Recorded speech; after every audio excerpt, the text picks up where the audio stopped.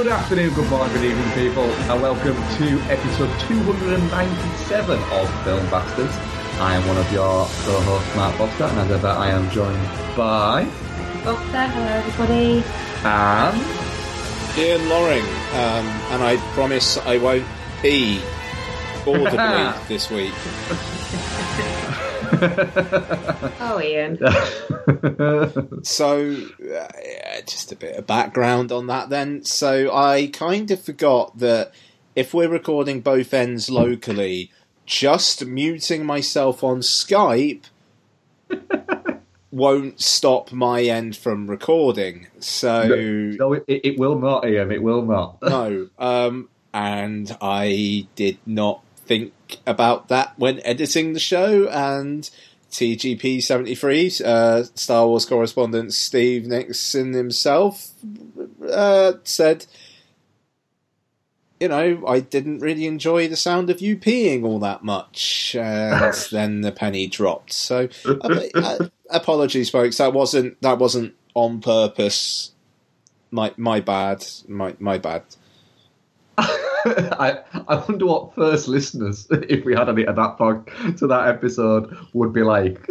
Like, is that guy peeing?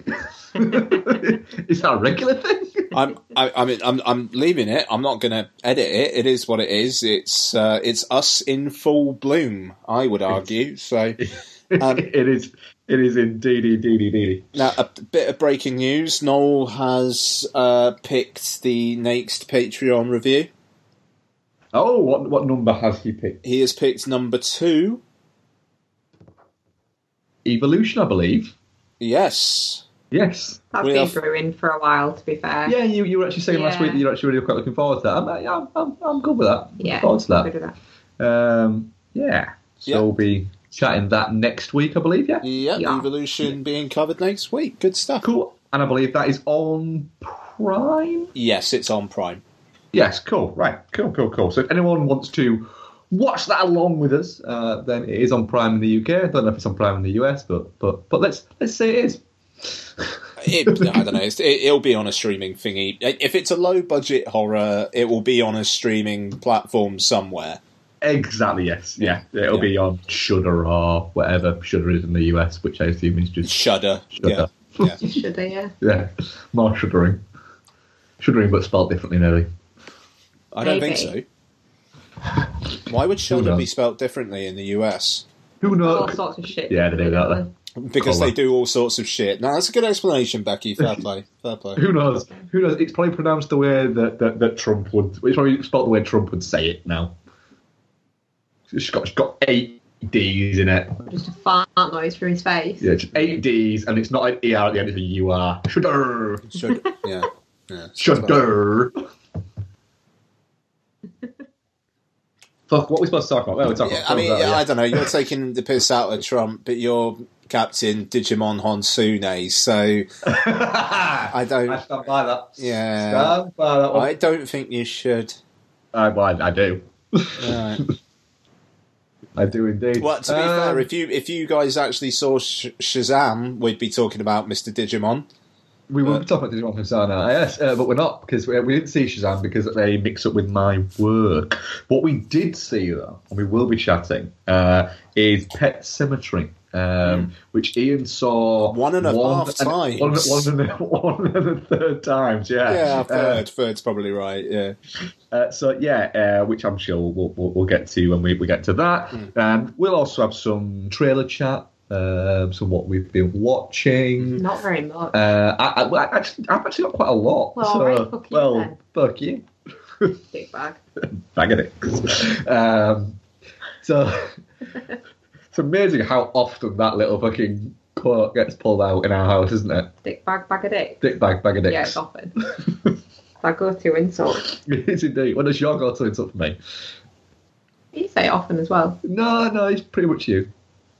I don't think so. Yeah. Right, let's not fall out. Bag of dicks. So, don't flick water on me. It's a lot of electrical equipment around. Your fault. Has anything happened in the movie news this week?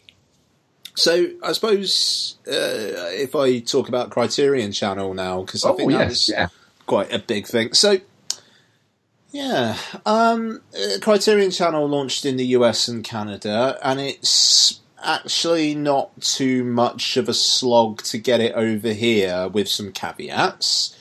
You will need to appear as if you are in the US when registering and kind of like giving your card details.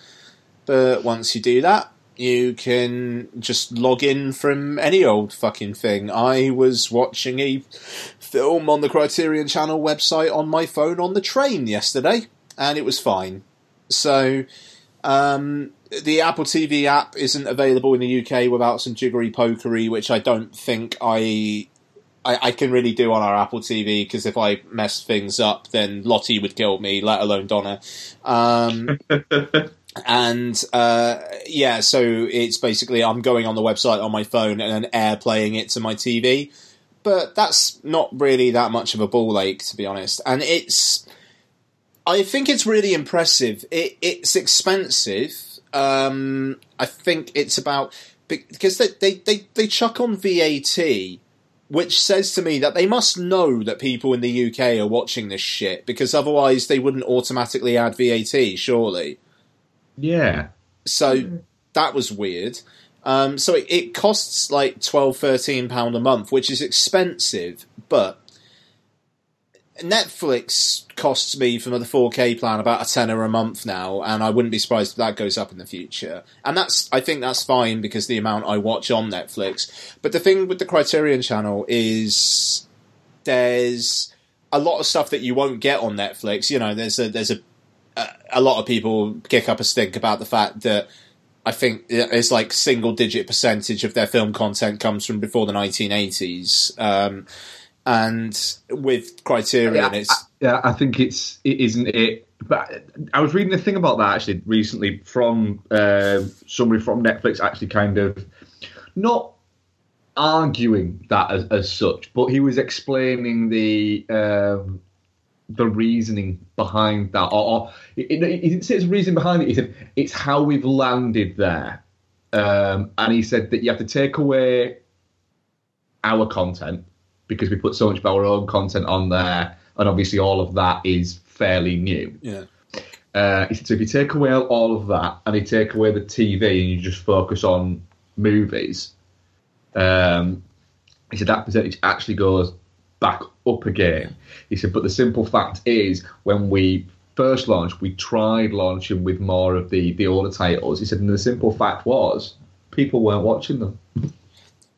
Yeah, which is kind of fair. And he said, however, it is something we are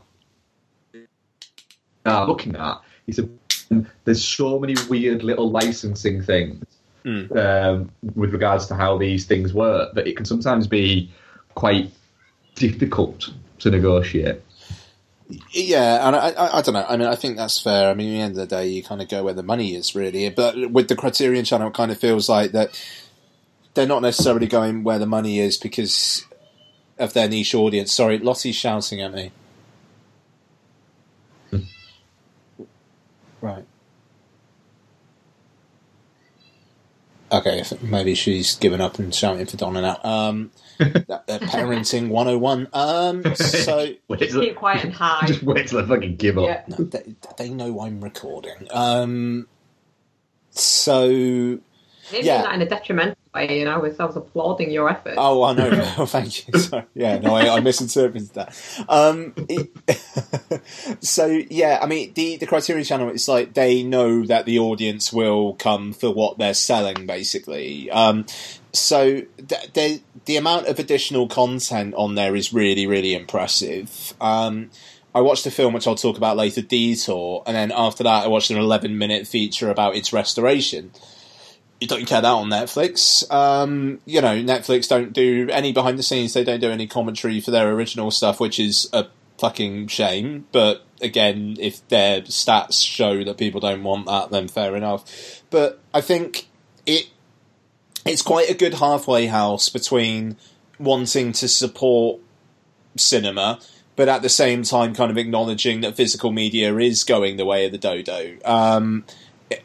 And I think it's one of those things where at this point you have to kind of put up or shut up. It's either you pay the slightly surprisingly high cost for it per month, which I think I'm going to be happy to do. There's a 2-week free trial, but I think there'll be enough on there. Or you just accept what would happen if something like Criterion did stop doing things.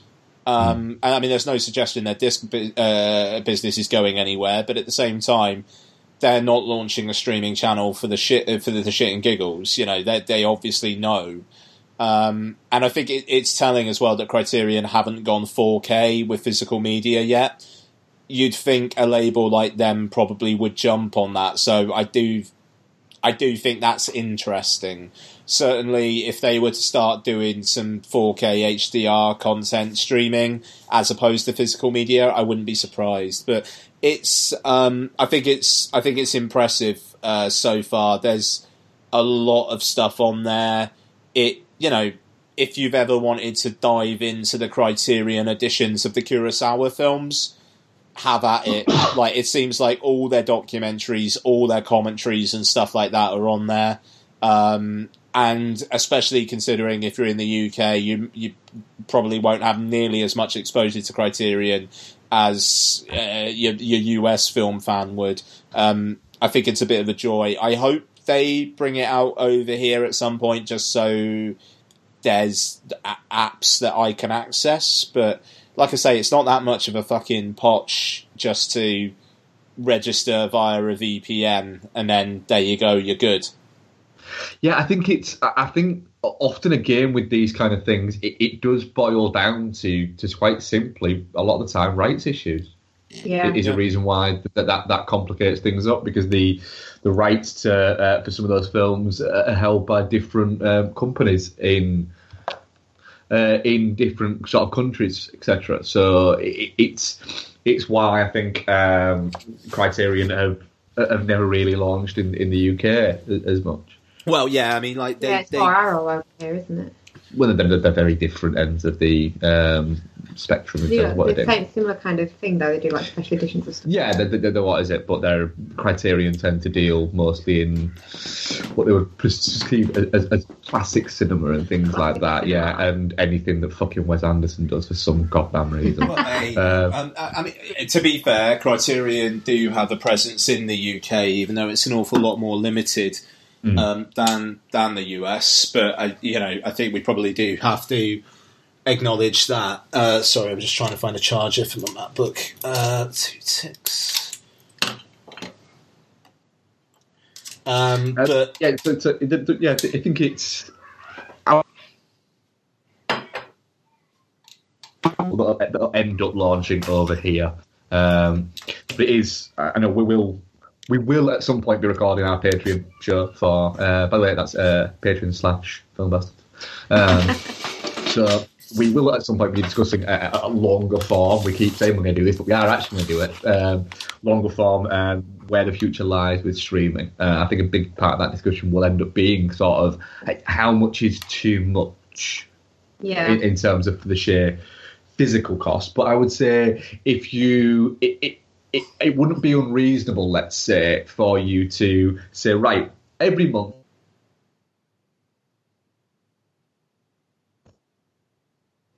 as a present.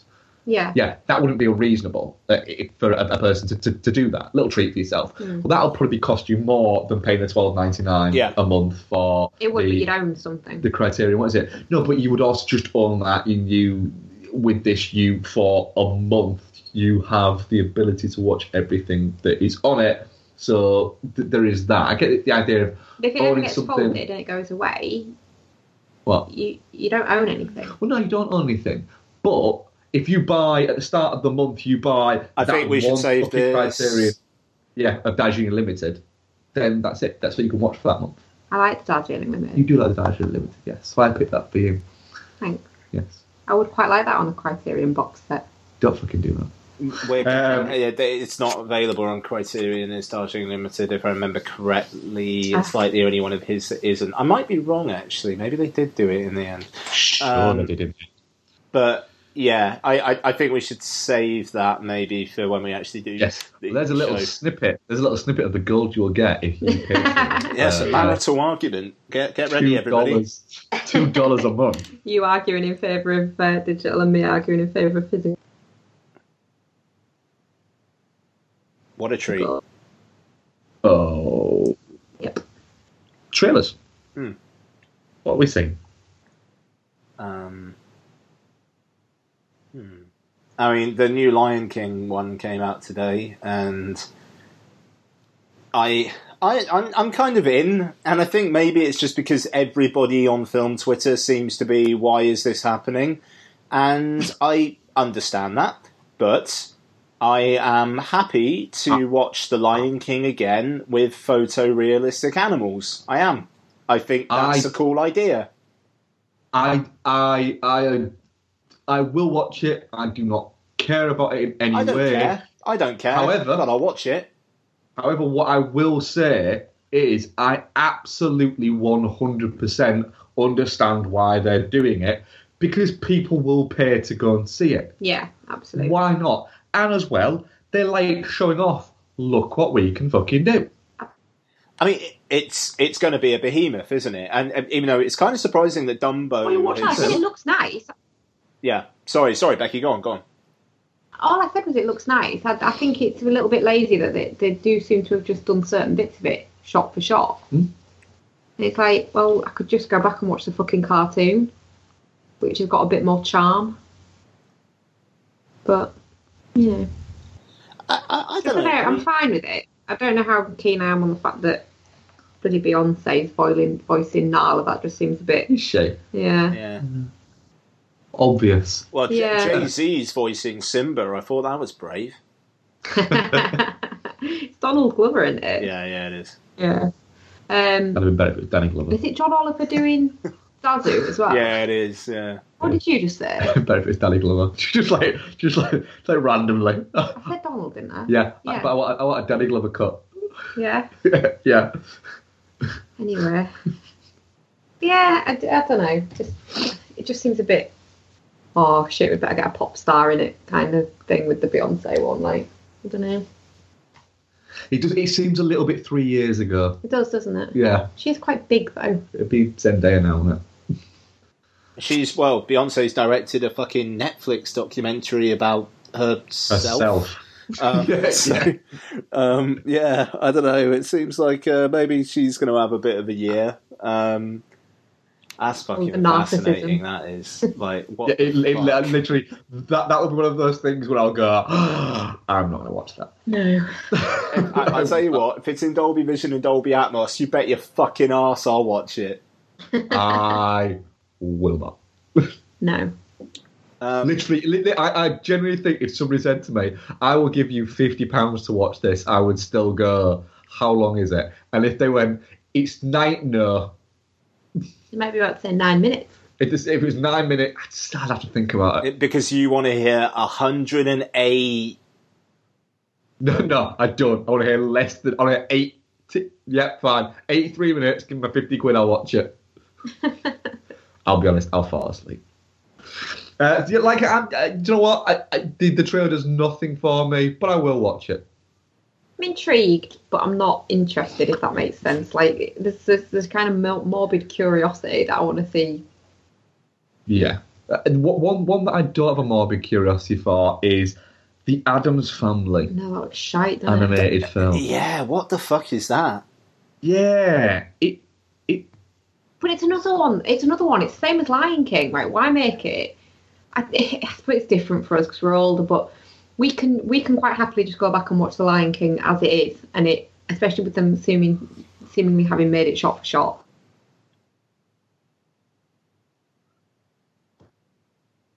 The live action movies, this just looks crap. Yeah, well, it does. It looks. Yeah, I don't get it. No. I don't get the animation on it. I don't get the design. I don't get why in in a time where we could, where we can do things like do a photorealistic animation of The Lion King, why would then just choose to do the Addams Family, but do it as a computer-generated movie rather than just fucking doing it as a live action? Mm. It just seems weird to me. Like, who are they going for with it? Because it's not. They can't say, "Oh, we're doing it for nostalgia for like actual Addams Family previous fans," because they're just gonna look at it and go, "Well, that looks shite." Yeah, it does. But the thing is, Oscar Isaacs is playing Gomez Addams. You'd be like, "I'm fine with that." Oh, he's voicing it. Okay, and this is what he looks like. Huh? See, I'd watch an Addams Family where Oscar Isaacs was playing Gomez Addams just live action. Yeah, I would. Quite happily. It's not for us though. This is the thing. I mean, it's for kids. Like Lottie will see this trailer and she'll be all over it because it will be kind of a little bit spooky, but not necessarily scary. It will probably be like a comfortable PG. It's for the audience that got Hotel Transylvania free films and like 1 billion worldwide at the box office. You know what I mean? It's it's a completely fair point. That I suppose, yeah. Is she old enough for like Paranorman and Frankenweenie and stuff like that yet? Haven't tried her on either of them actually. That's a good question. Monster House was one of Isabel's favourite movies. Oh, and what's that one with that girl that looks like Jennifer Lawrence but isn't? The Hole. She liked that as well, didn't she? Yeah, I don't think I'm going to be able to take it to The Hole. Like Donna and I saw The Hole in the cinema, and Donna got legitimately scared at one point. So I think. Yeah, maybe not. Yeah, maybe not that one yet. Yeah, I mean, then again, I mean, like, I took her to see The House with a Clock in Its Walls, which is a fucking 12A, and she was 4 at the time, so I am Parent of the Year. But she fucking washing machine. Sorry. She got scared by. She wanted to leave because she was upset that Jack Black was angry at the kid. It wasn't any of the scary things that came before that. It was that. So I think I don't know. I'd like to try her on Paranorman because I really want to get her into Leica films, and Missing Link's out, which we're going to go see this weekend. But yeah, I don't know how she'd do. She'd probably enjoy Frankenweenie. The Night There Before Christmas, she likes. She's seen that and she enjoyed it. Yeah, I think you'd be fine with stuff like not Frankenweenie, but yeah. Frankenweenie upset me, and I was a grown up. Yeah, I think we'd be looking more sort of like Paranorman or Monster House would be a good one. Monster House is fab. Yeah, we tried her on Monster House and she got like 2 minutes in, but that was probably like a year ago, so she might be alright with that now, actually. So it's not my fire alarm, it is literally my washing machine, I'm sorry. Ours does the same thing. Other trailers. Stuber. Yeah. This is a whole bunch of things that I should like, but the trailer's not great. I actually quite like the trailer. Alright.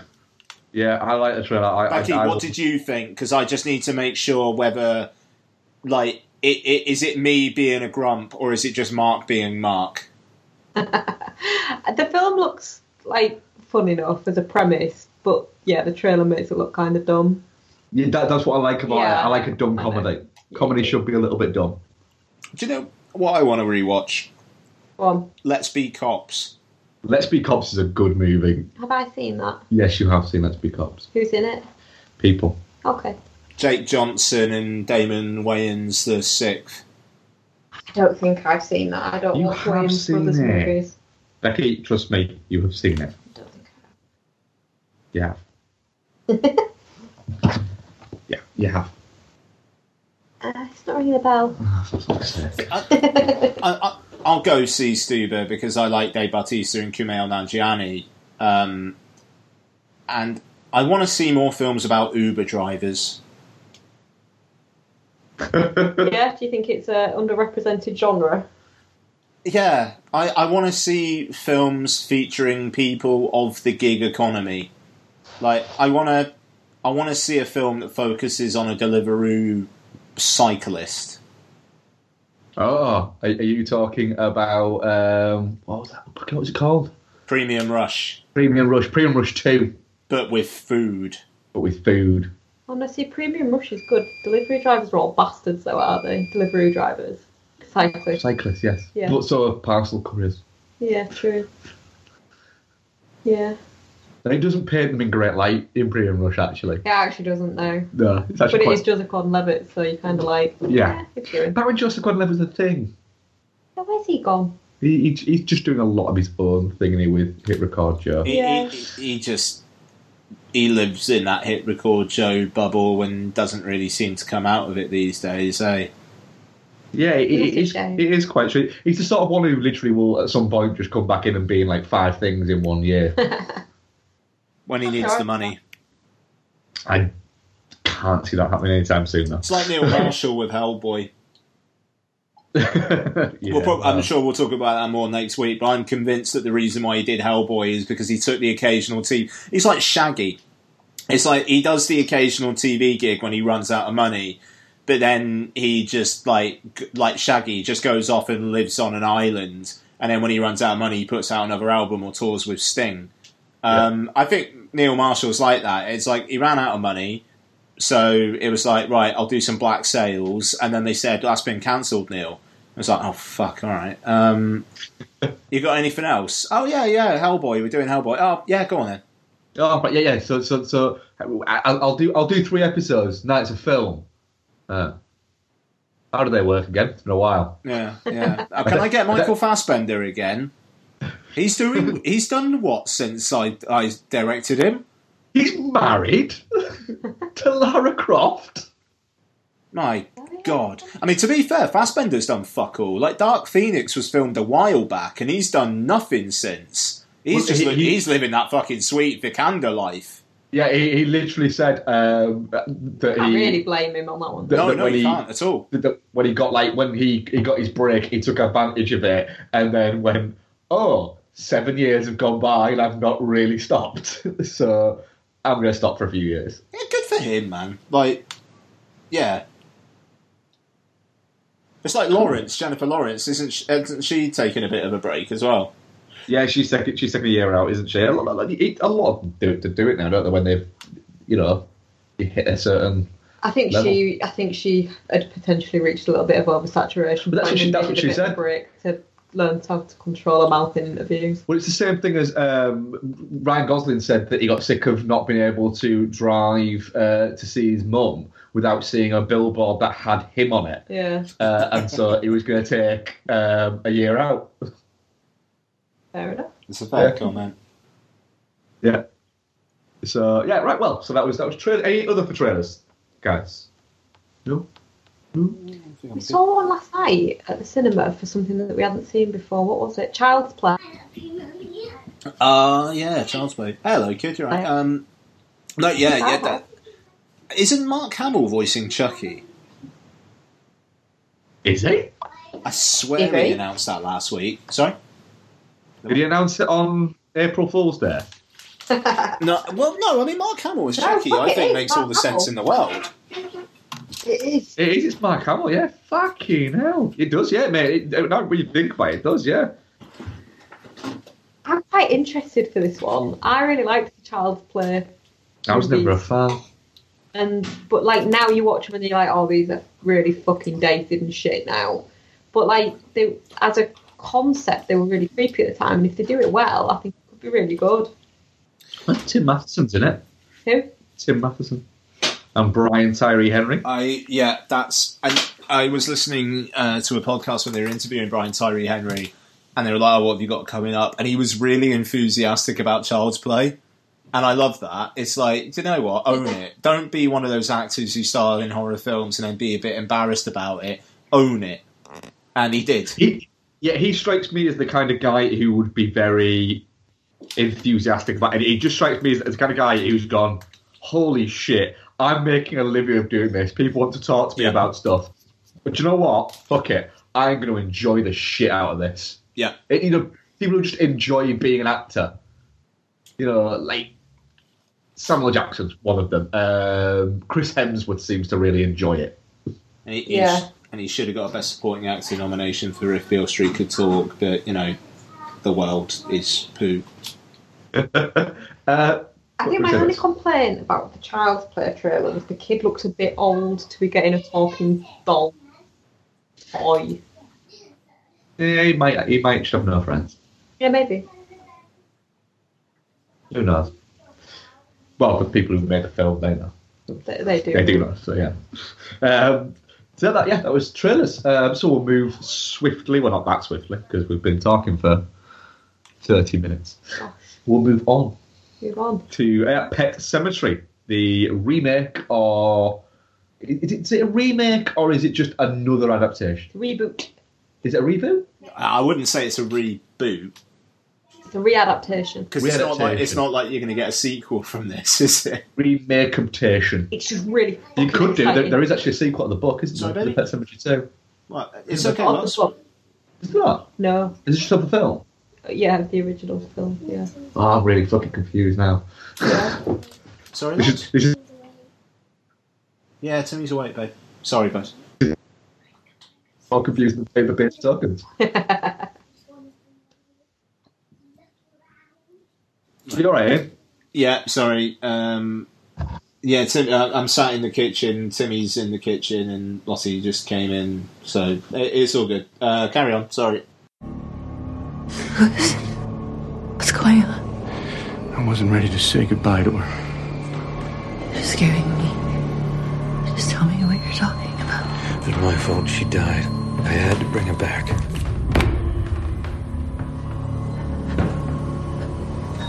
There's a place Rach deep in the woods. Beyond the pet cemetery. It brings things back. Are you happy, Mommy?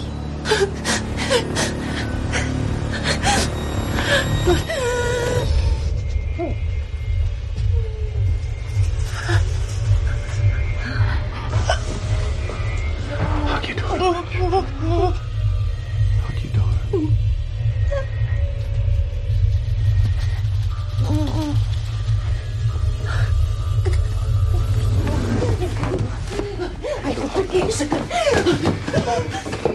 She doesn't want me here. No. Mommy just needs time. It's okay. I don't want her here either. Oh, what is it a story of? Where's it set, Becky? Is it set in Maine? It's set in Ludlow? Yeah, Ludlow, which is in Maine, I'm guessing. Yeah, they're all in Maine. They're all in Maine. Everything's in Maine. Everything's in Maine. Oh, Everything's in Maine. On travel to Stephen Maine. King!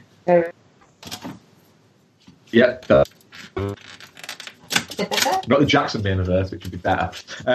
Jason Clarke plays Lewis Creed. He moved with his family to Ludlow in Maine. That is just a stat. Come on, big twat. get Sorry, I away haven't muted from- my mic, have I? Sorry. Nope. To Sorry. get away from Boston, the hustle-bustle life of a ER doctor, to get a little more chilled, and then they arrive at their new house in Ludlow. With that sweet family life. With that sweet family life, that sweet country life, white Yeah. picket fences, but they don't put one up for some reason. Yeah, actually. We'll come to that. We will come to that. And yet, the house they moved into seems idyllic and perfect, apart from an oil tanker goes by. An oil tanker goes by. I didn't get it. An oil tanker goes by.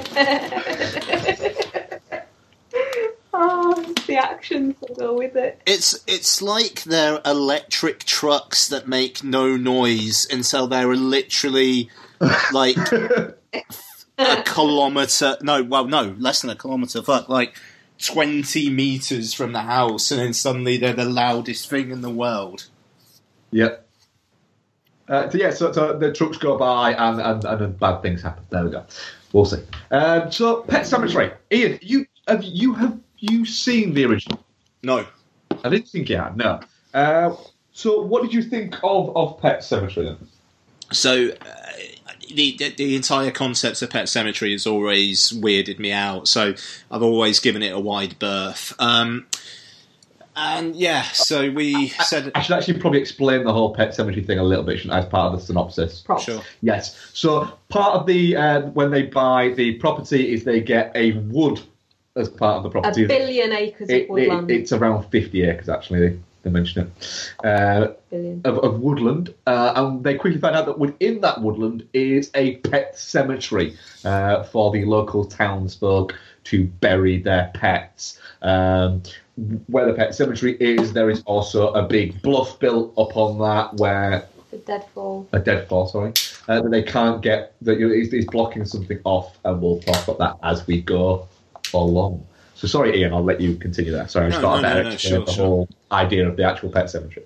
So, yeah, as we said earlier on, I ended up watching this like one of the third times, and I'll explain. So, literally, as I was walking to the cinema, I got a text off Donna saying, "Oh, Lottie's not very well." I was like, oh, "Shit, all right then." And I called her, and it's like, "Yeah, no, she's not right. She's not 100%." And yeah, and I was like, "Okay, well, do you want me to come home?" And she was like, "No, it's fine. And honestly, it was. But so I kind of had in the back of my mind already that like, oh, I got a sick kid at home, and then knowing what I knew from the trailer for this film was like, I already wasn't in the right headspace. And then the first half hour or so just kind of weirded me out, and I was waiting for the thing to happen, and I was letting that bother me a bit too much. So I left, and I never leave cinema screenings ever, but I was just like, I'm not in the headspace. So, and it turned out Lottie actually got chicken pox. I got home and she had kind of like spots on her. It was like, oh fuck, okay, it started then, and we weren't surprised because it's kind of a epidemic of it happening in our area at the moment. So, and she's literally going back to school tomorrow. They're doing their thing. She's not contagious anymore. It's fine. But yeah, so I went to see it again in the better kind of like, okay, I'm not gonna like have a fucking. You know how your mind goes somewhere and you like it makes giant leaps, and it was like, no, she's fine. I can go to the cinema and I don't have to like worry about it. And yeah, so I have no awareness of the original story whatsoever. So I do have kind of questions for you guys, but I thought in complete isolation it was not perfect, but I had a good time with it. I think that it builds a very good atmosphere full of dread. I think if anything, it's rushed in the third act. It seems to take a long time to get to the big moment, like the kind of like the thing that tips the rest of the film, and then it seems to just fast forward through the rest of it. I think that's kind of intentional, though. Sorry to Sure. bit. I feel like that's kind of intentional. Is that he sets off a chain of events that he then loses complete control of, and I think it's supposed to feel a little bit like that feeling when you're running down a hill and you start to lose control and you can't kind of keep your feet under you. It's supposed to take you on that ride with him a bit. It just. Combined with it is the fact that I thought that in the third act there was some kind of character stuff that didn't quite click for me. Yeah.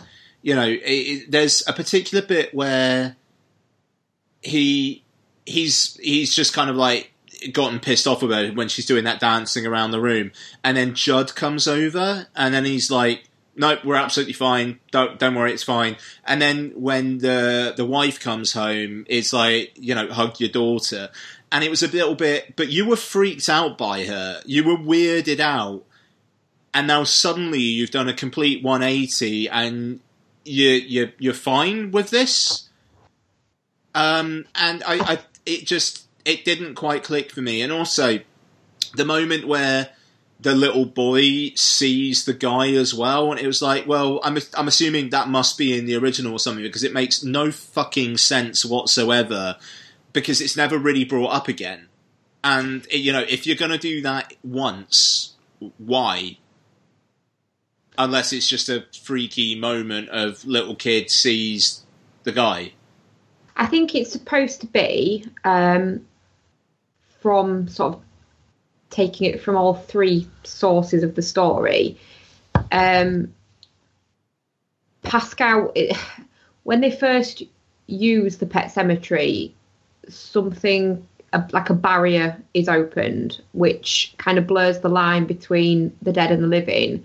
And Pascal, the guy that's hit by the car, is trying to stop Lewis essentially fucking his life up.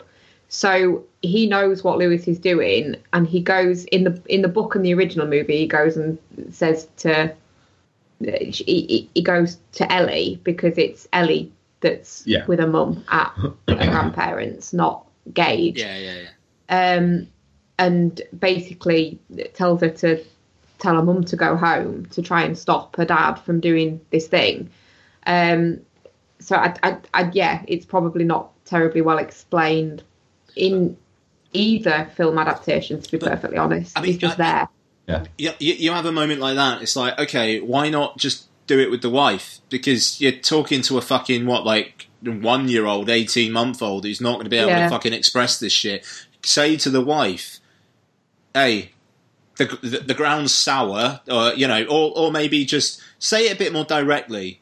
And again, I mean, I get that they can't do that because, otherwise this film wouldn't be this film. But it's just like, hey, Pet Sematary, look, I'm a dead person. You're not hallucinating.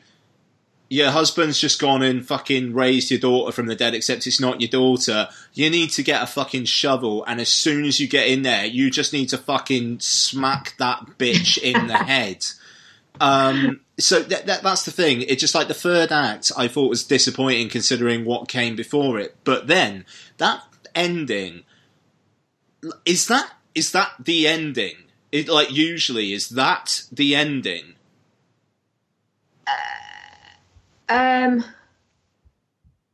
No.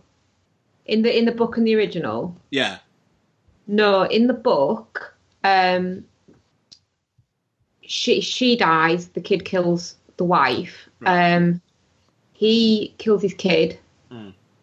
And then he takes his wife up to bury at the pet cemetery. Right. Basically, he's gone insane by this point, which is another thing that it doesn't. I mean, it kind of gets it across in the film, but not sort of to the same extent as the book. But then it's like I was saying to you last night, isn't it? You've got an awful lot more time to get these messages across in a book.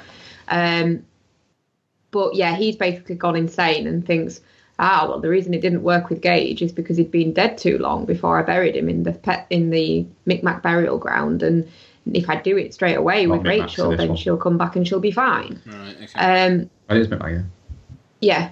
Yeah, it's my end. It's stopped now, yeah. Yes. Yeah, it's my end. Sorry.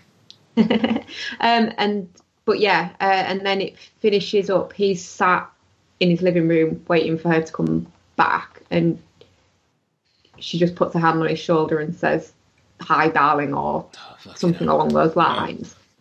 In the original film, he kills the kid, he kills the cat, he burns Judd's house down, buries Rachel up at the pet cemetery. She comes back, goes to give him a hug, and then I think it pans away. You see her hand with a big knife in it. It pans away, and you just hear him screaming. Yeah. Okay.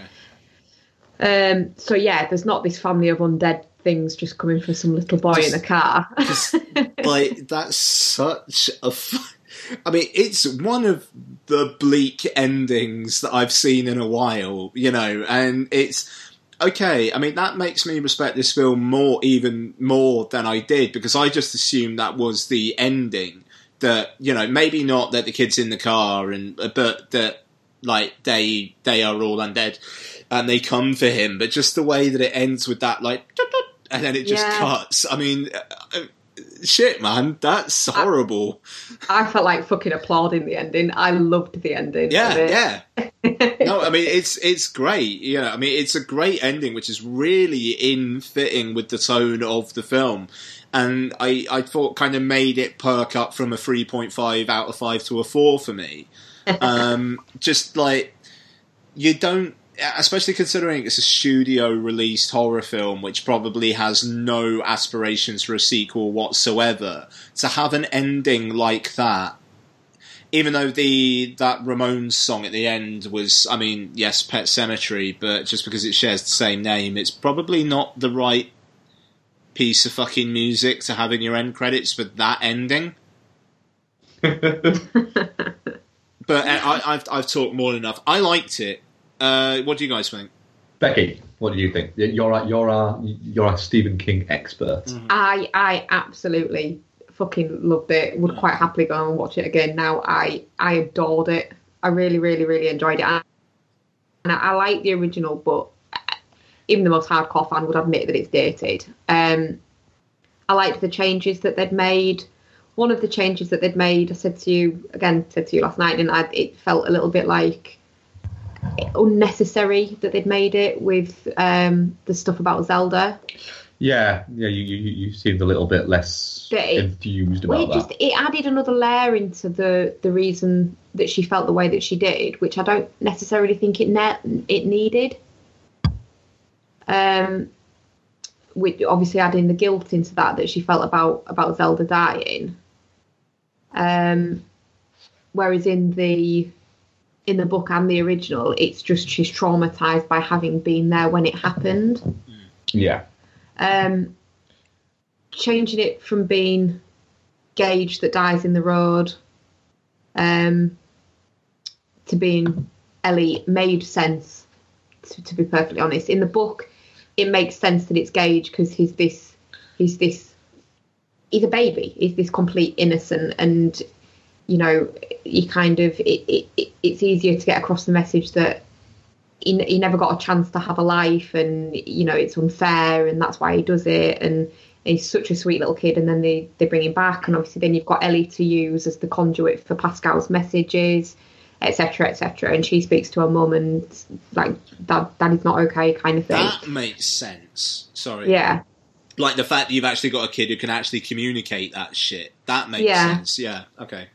But from a film point of view, they can do more with Ellie coming back. She can be creepier because she can actually fucking talk. Yeah. The bit where she's dancing, I thought was great, where she starts off all right and then she just becomes more and more manic. I thought that was a really well done bit, and he's just watching it kind of thinking, fuck, what have I done? And the bit where he kind of lays in bed with her as well, you can almost see him snap. And go, fucked up. And it's like his brain goes, we're going to have to take a little bit of a holiday here to come to terms with what's going on here. So, yeah, thought that particular change really made sense. I absolutely fucking loved the mini fake out they did with Judd. Oh, with the bit under the bed. Ankle trauma. Yeah. with the what?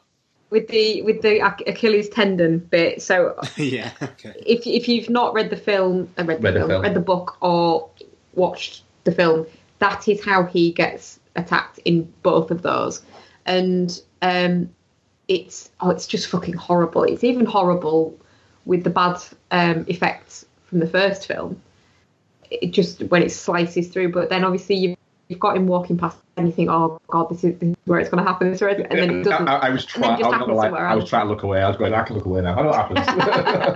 And, I don't need. You can punch a kid in the face. You can fucking do all that. I don't need to see an old man's ankle get sliced open. Yeah. No. What else? I thought he was great as Judd. Lithgow. Yeah. Again, I think in the same way as the original film, it fails to really kind of get across how close those two families are.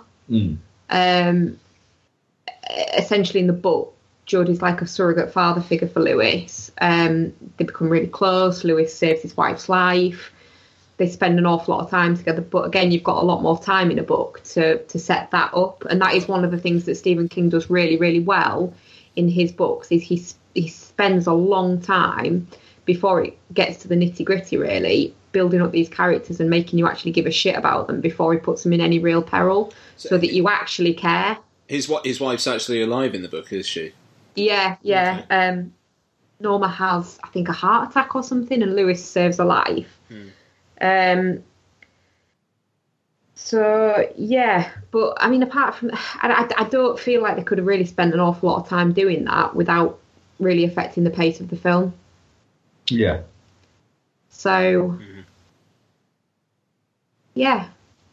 overall, really, really loved it. The bit where the bit in the Pet Cemetery rather than the Onwards Pet Cemetery where he's trying to kill off Ellie. Yeah.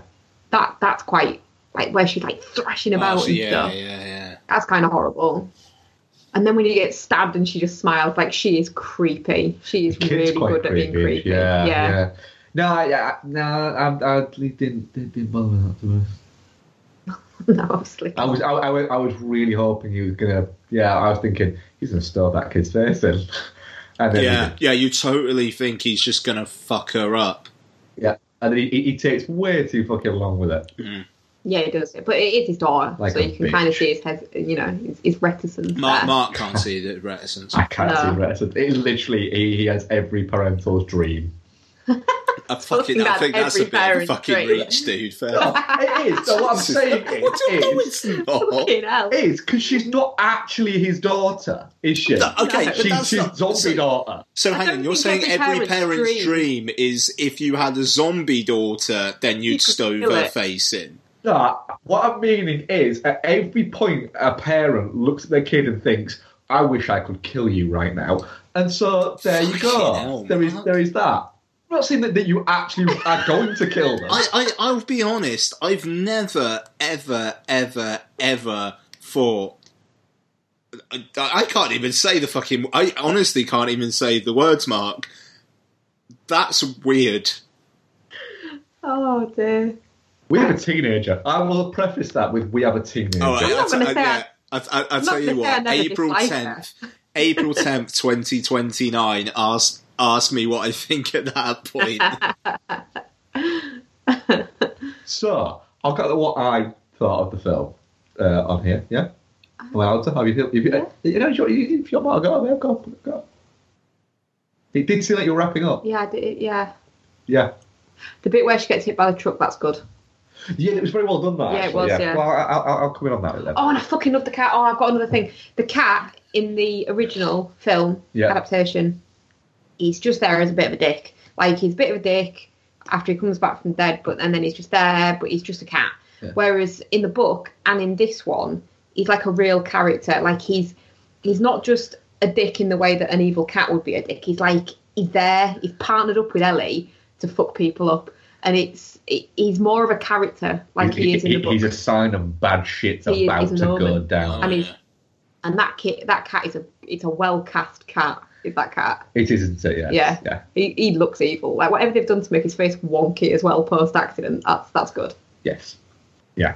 You may carry on. Thank you. I don't think I'm quite as into it as either of you two are, to be honest. You're a miserable twat, though, aren't you? Thank you. Thank you for insulting me because I don't agree with you. So I thought Lithgow was mildly underused. Yeah, maybe. He's not in it as much as, let's say, Fred Gwynn was in it in the 89 version of the film. He's also not in it as much as I'm led to believe in the book. Yeah. I thought Jason Clarke's very, very good. It's Amy Sesmetz is very good as well. Seimetz. Yeah. She's very good as well. Although again, don't think she gets an awful lot to do. I think there's an awful lot of people not getting that much to do in this. Wife's not a hugely pivotal character in the book either. Is she not? She's just, yeah. I mean, she is in the sense of I suppose she has a lot to do with in terms of the Zelda flashbacks. The Zelda flashbacks and things like that. She's absent for, obviously, she goes off to her parents in the book as well, and it's, yeah. So yes, there was that. I'm not going to go over the bit that you guys have covered and agree with those. Yeah.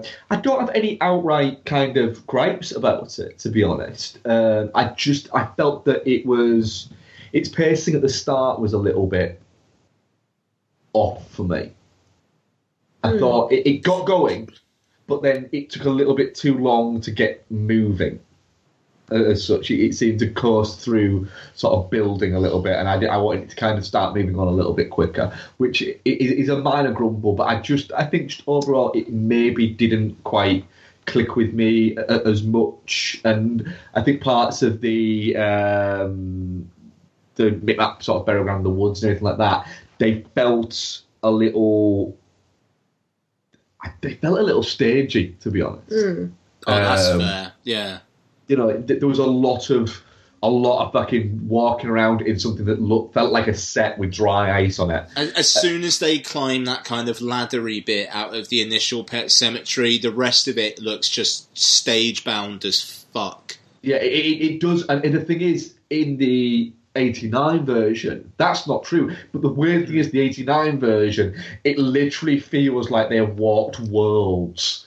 In terms of that, the whole fucking landscape changes texture and everything, doesn't it? Yeah. They climb a fucking mountain. They do. And so there is that, but it was. Yeah, I don't want to be too sniffy about it, because I did enjoy it. I just don't think I was quite as into it as Ian and especially you, Bex. But I think you're more pre-programmed to enjoy it because you've got a better understanding of it, much better understanding of it than me. Which, when you have a good adaptation of something that is something you have a very good understanding, a very good relationship with, I think you're more akin to having a positive reaction to it. Yeah, and I think to be perfectly honest, it's in a way it's difficult to be objective towards the film as a standalone. I don't know how I would feel about that film had I not read the book and watched the original, because there's certain gaps that I don't know whether I'm filling in certain gaps because of stuff that I know from the book, or whether it's actually there anyway. Yeah, that makes sense. Because I think if you just take it, like, it gets going really quite quickly with its story, and then they're moving in, and then he's at work, and then Pascal dies, and then the cat dies, and then they get hit, and then it seems like there maybe isn't enough padding to. Well, but then I can pad it. Yeah, I mean, an example of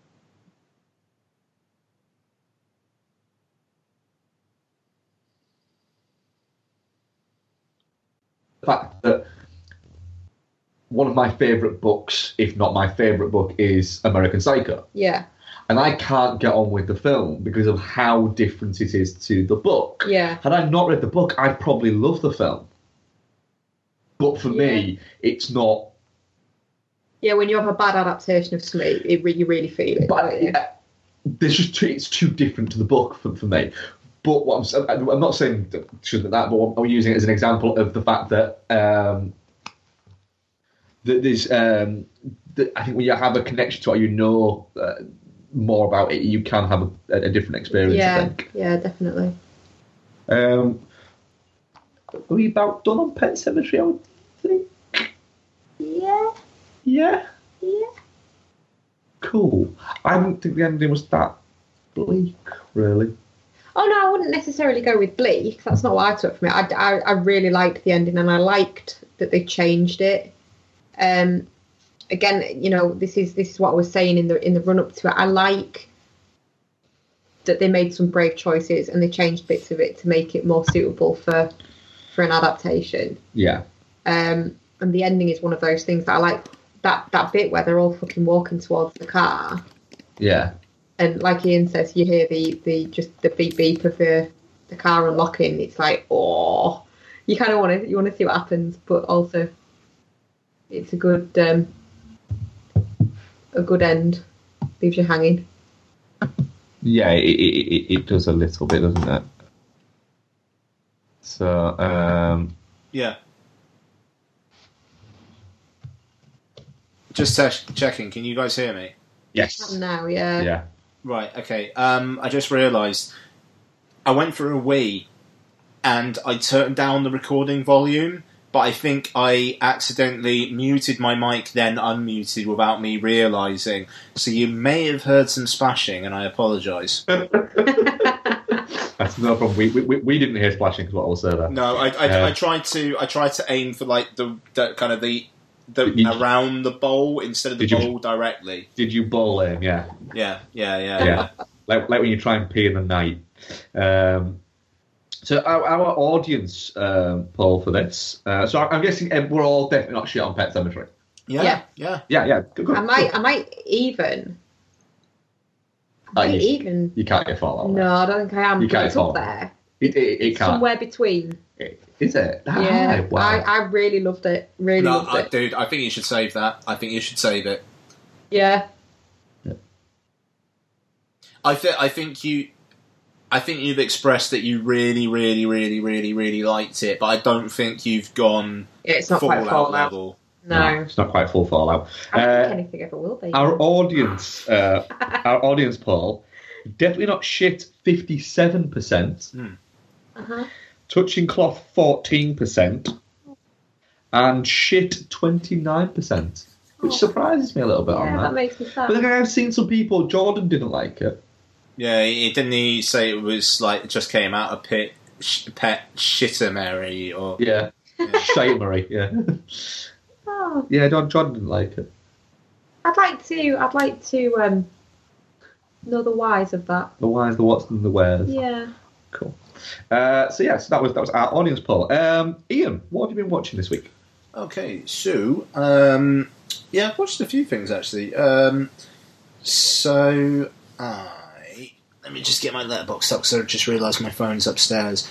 I'm trying to record without my phone being nearby, so I'm not tempted to look at it. I rewatched Spider-Man Into the Spider-Verse, which is now out on 4K, and I bought it on iTunes because I can just stick it on. I can stick it on Lottie's iPad. I've got family sharing, so it kind of helps with that.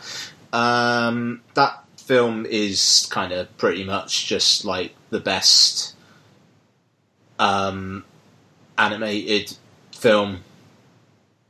It's just the best animated film at this point, I think. Like, does it really? Because that's your second watch. Third Is it watch. Third. I'm going to say you saw it twice in the cinema, didn't you? yeah. And it doesn't lose anything then on rewatches. So fucking good. It just like, and it's also like just what it kind of means for the future as well. Like, I fucking love that.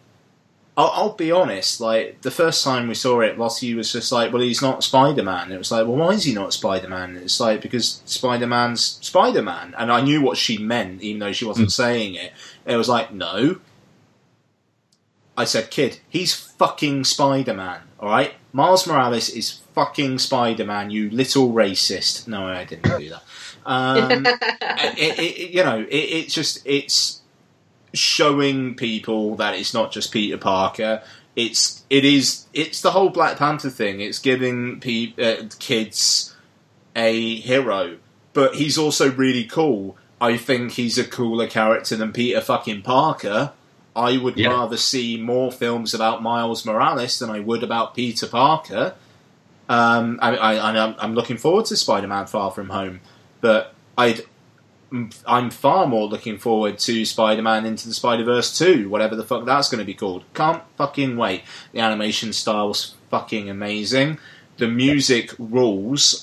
There's some really good source music, but Daniel Pemberton's score for that film as well is banging. Even the end credit sequence is fucking incredible. There's loads of background visual gags. The action is just the best. Shit, man. If anything, I think Spider-Man Into the Spider-Verse was number 3 in my films of the year last year. If anything, probably should be higher.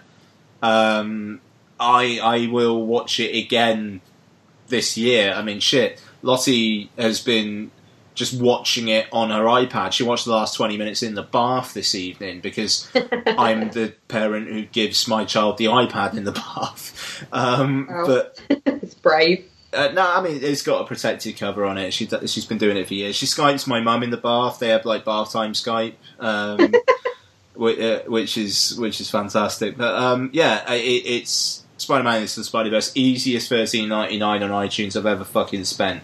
The Atmos is really nice. The 4K is great. To be honest, the surround activity and whatnot was better than the cinema. It was. We used to have to test the speakers every week when there were dedicated projectionists. I wonder how often speakers get tested in cinemas these days. Not very often is what I will say from my experience with how bad sometimes they can be. Yeah. We used to have to run it was like a film loop, but it was like a Dolby testing loop. It was just like a loop of film, and you just ran it through the projector. It just went over and over and over as you kind of tested the levels and just tested the connections and whatnot. We used to do it once a week. I don't think they do it anymore. And even though, I will say, on the flip side of that, I forgot to mention this last week when talking about Dumbo. So, we started watching Dumbo, and the aspect ratio was fucked. But the thing is, we were watching it in 4DX. 4DX, they have an usher in the screen all the time. I think basically because the seats are quite high up and you're not allowed to like hot drinks and shit like that. But fair play to that girl.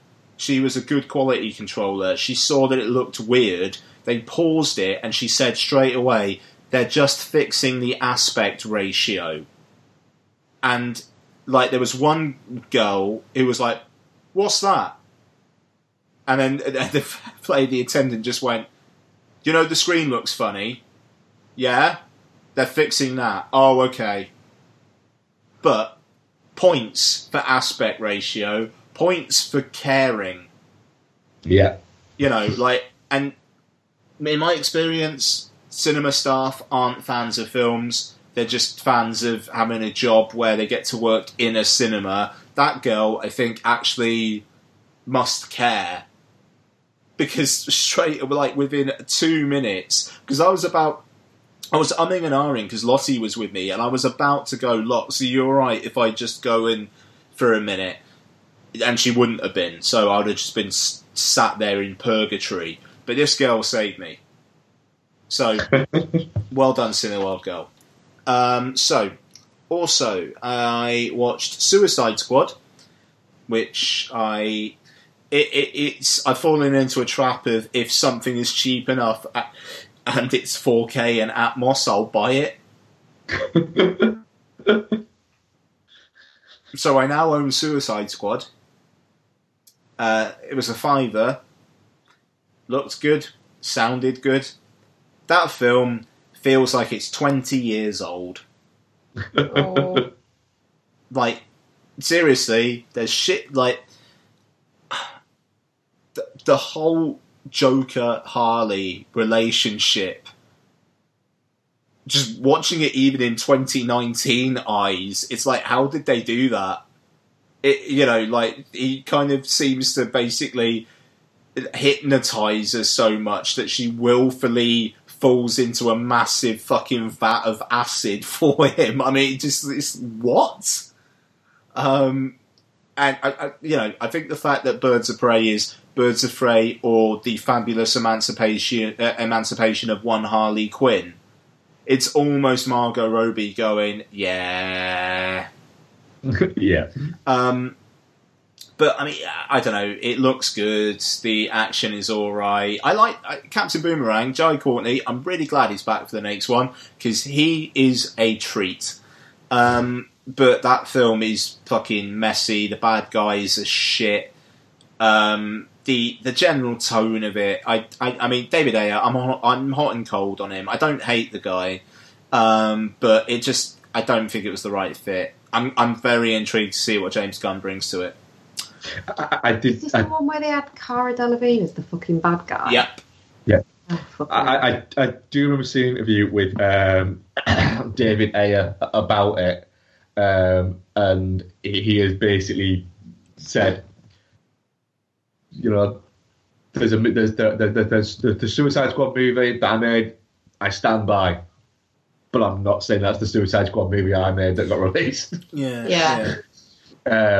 And when the person who was asking the question said, but you know, what's the process? How did you get back to that? And he went, no, they gave me a shitload of money to not talk about it. And he actually said, I actually got paid more for them to release that version than I got paid to make it. Okay. Really? Oh, Yeah. That's kind of sad. And he said sometimes in this business you kind of just got to shut up and just take the money.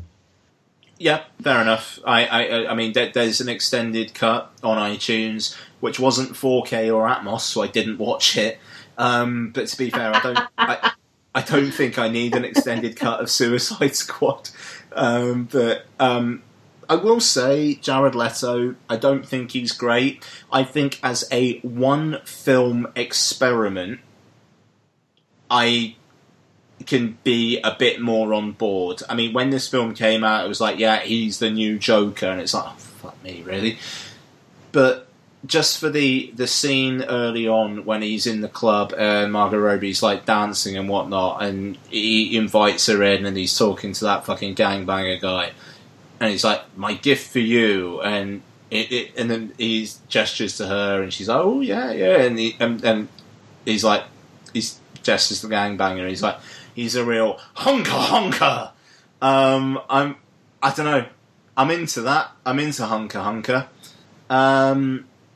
Pretty much everything else around it, maybe not, but I like the whole kind of trying to be a fucking modern day gangster, but at the same time almost being like fucking Jimmy Cagney or something. I think that's it's a choice, and I respect that choice, but I'm really glad we probably won't see that choice again. He's such a tacky Joker, though, isn't he? But I think he's You've supposed never to be had a tacky. tacky Joker. You've never had one, and it's like just to have a tacky, fucking, gross, greasy Joker for one film. Yeah. For that, it's fine. I completely got the reasoning for why they did him as essentially a gangbanger. Yeah. I got the idea of it. I don't think it worked. I think part of that is, I think he's wrong. Partially, I think he's wrong for the actual movie. Yeah. And I don't think. I think that Leto just wasn't quite right for it. I think that he's not an over the top actor that much. When you go back through the films that he's made, he's not actually an over-the-top actor. And I think this tricked thinking a little bit that he was. Yeah. And he's not. He's actually a very good actor. Yeah. But if you go back, he's not an outlandish performer. Whereas this required that. And I think that maybe I don't know what he's like as a stage presence for 30 Seconds to Mars. Yes. Yeah, fuck it, let's go for that. Yes. But yeah, it's I'm not. He's not. He just doesn't seem to fit that character. No. That particular version of the Joker. What else are we watching then? But sorry. Couple more. So, review's going to be on Vodzilla at some point. Film is on Netflix now. Black 47. Black 47. So this came out. It was a bit of a hit. It's an Irish production. It was a bit of a hit over there and did well over here as well, actually. But so it's set in the time of the potato famine, and it stars James Frechville, who was the kind of the young lead in Animal Kingdom, and I've seen him in like nothing since. And he plays this Irish guy who's fought for the English and is now back. Basically, everything for his family is turned to shit. Some bad shit happens to those around him. And he goes on kind of like, they called Kill Bill a rip-roaring rampage of revenge, or at least that's what Tarantino called it. This is like a melancholy rampage of retribution. It's this fucking... He basically goes around killing people who've done his family wrong, but in this almost fucking, like, sorrowful way, where it's like, he really wants to kill them, but he knows that his life is going to end at some point soon, and he kind of needs to make hay while the clouds. It's really cloudy, this film. Hugo Weaving... Is it very grey? Oh, I mean, seriously, it's not an advertisement for Ireland. So Hugo Weaving plays a English kind of inspector who's basically been sentenced to death for the kind of unlawful killing of a prisoner. And he's assigned to track down this guy. And so he goes off with Freddie Fox, who plays a kind of like a well-to-do young guy in the army, and Barry Keoghan from Dunkirk in We Need to Talk About Kevin, The Killing of Sacred Deer, sorry. And they essentially go to track him down. And it's this really interesting piece of genre filmmaking, which is violent and has some action in it, but it's also very much about how the famine really fucked Ireland over. But it doesn't, and how the English is shit. I mean, considering everything that's happening in the world at the moment, if you are just wanting some fucking wallowing in, we are fucking awful people, Black 47 is the film for you. But it doesn't smack you over the head with this stuff. It knows that you want the action and you want the violence and you want the gnarly imagery. And it's not being Michael Haneke. It's not saying, how dare you watch this. It knows what the audience wants, but is trying to make a serious point as well. Jim Broadbent is in it with actually more of the film than I thought it was going to be. I thought it was literally going to be a one-scene cameo, and he's in it a fair bit in the back half.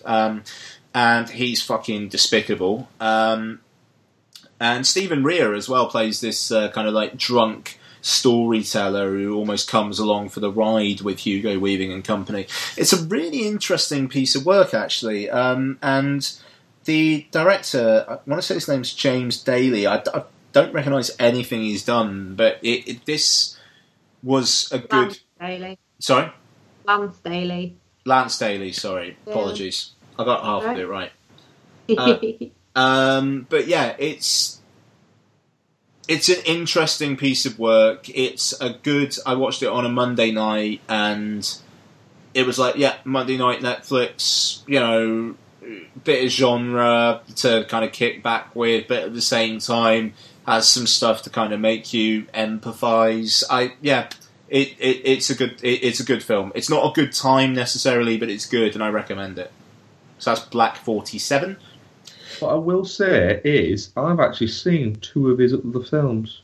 Really? Yeah, I've seen The Good Doctor, which is not great, but is actually quite interesting. And I've also seen The Halo Effect, which is actually really quite a good film. Oh, there you go. Yeah, check it out. I think we'll give that a go, won't we? Yes. Yeah. Nice. And last one for me. So Criterion Channel First Watch Detour, mentioned it earlier on. Yeah, this is a good film. It's like 70 minutes long, which is amazing. Basically, a guy has a girlfriend, she's a singer, she moves to LA, he's in New York. He basically kicks up a fuss about her moving and then regrets it, so he says, right, I'm coming. Hitchhikes across the US. He's in Arizona. A guy picks him up. Guy's quite well to do, has a lot of money. And then the guy just kind of like dies. They're driving and he just seems to die of natural causes. But the hitchhiker guy, he's kind of paranoid and he's thinking, well, they're going to think I did it. So how do I hide this? Well, I can't just like hide the body because they'll find the body and people have seen me with him and they'll be able to ID me. So I kind of look like him. I'm similar build. I know. I'll take his clothes. I'll pretend to be him until I get to LA and then I'll dump the car and then just pretend that nothing ever happened. But then he picks up a hitchhiker who, it turns out, the dead guy also picked up earlier on and kicked her out of the car because she was causing trouble. So now you've got this woman who knows that this guy is not the guy he's claiming to be, and this guy paranoid about what the fuck's gonna happen.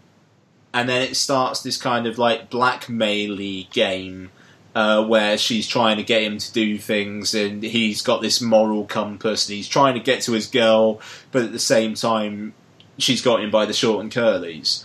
And I don't know, it was really fucking interesting.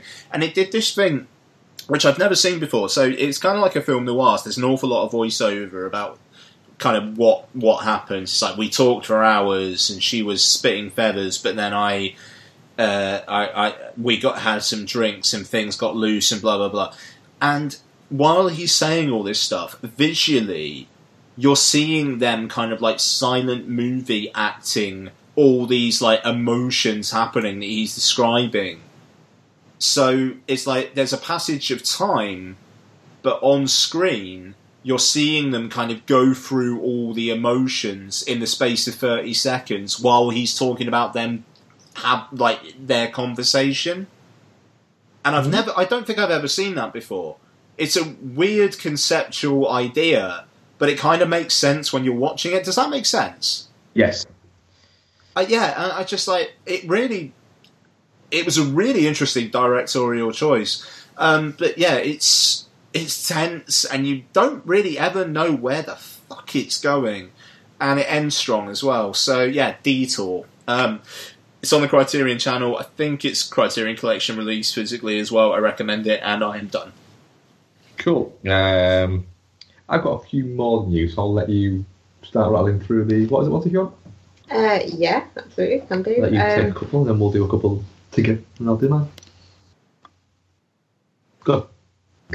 Okay, so we watched... We'll do our rewatch first. We rewatched The Guest, didn't we? We did rewatch The Guest, yes. Ooh, not nice. not an awful lot to say about it that's not already been said. It's fantastic, and I feel like it probably actually gets better on rewatch.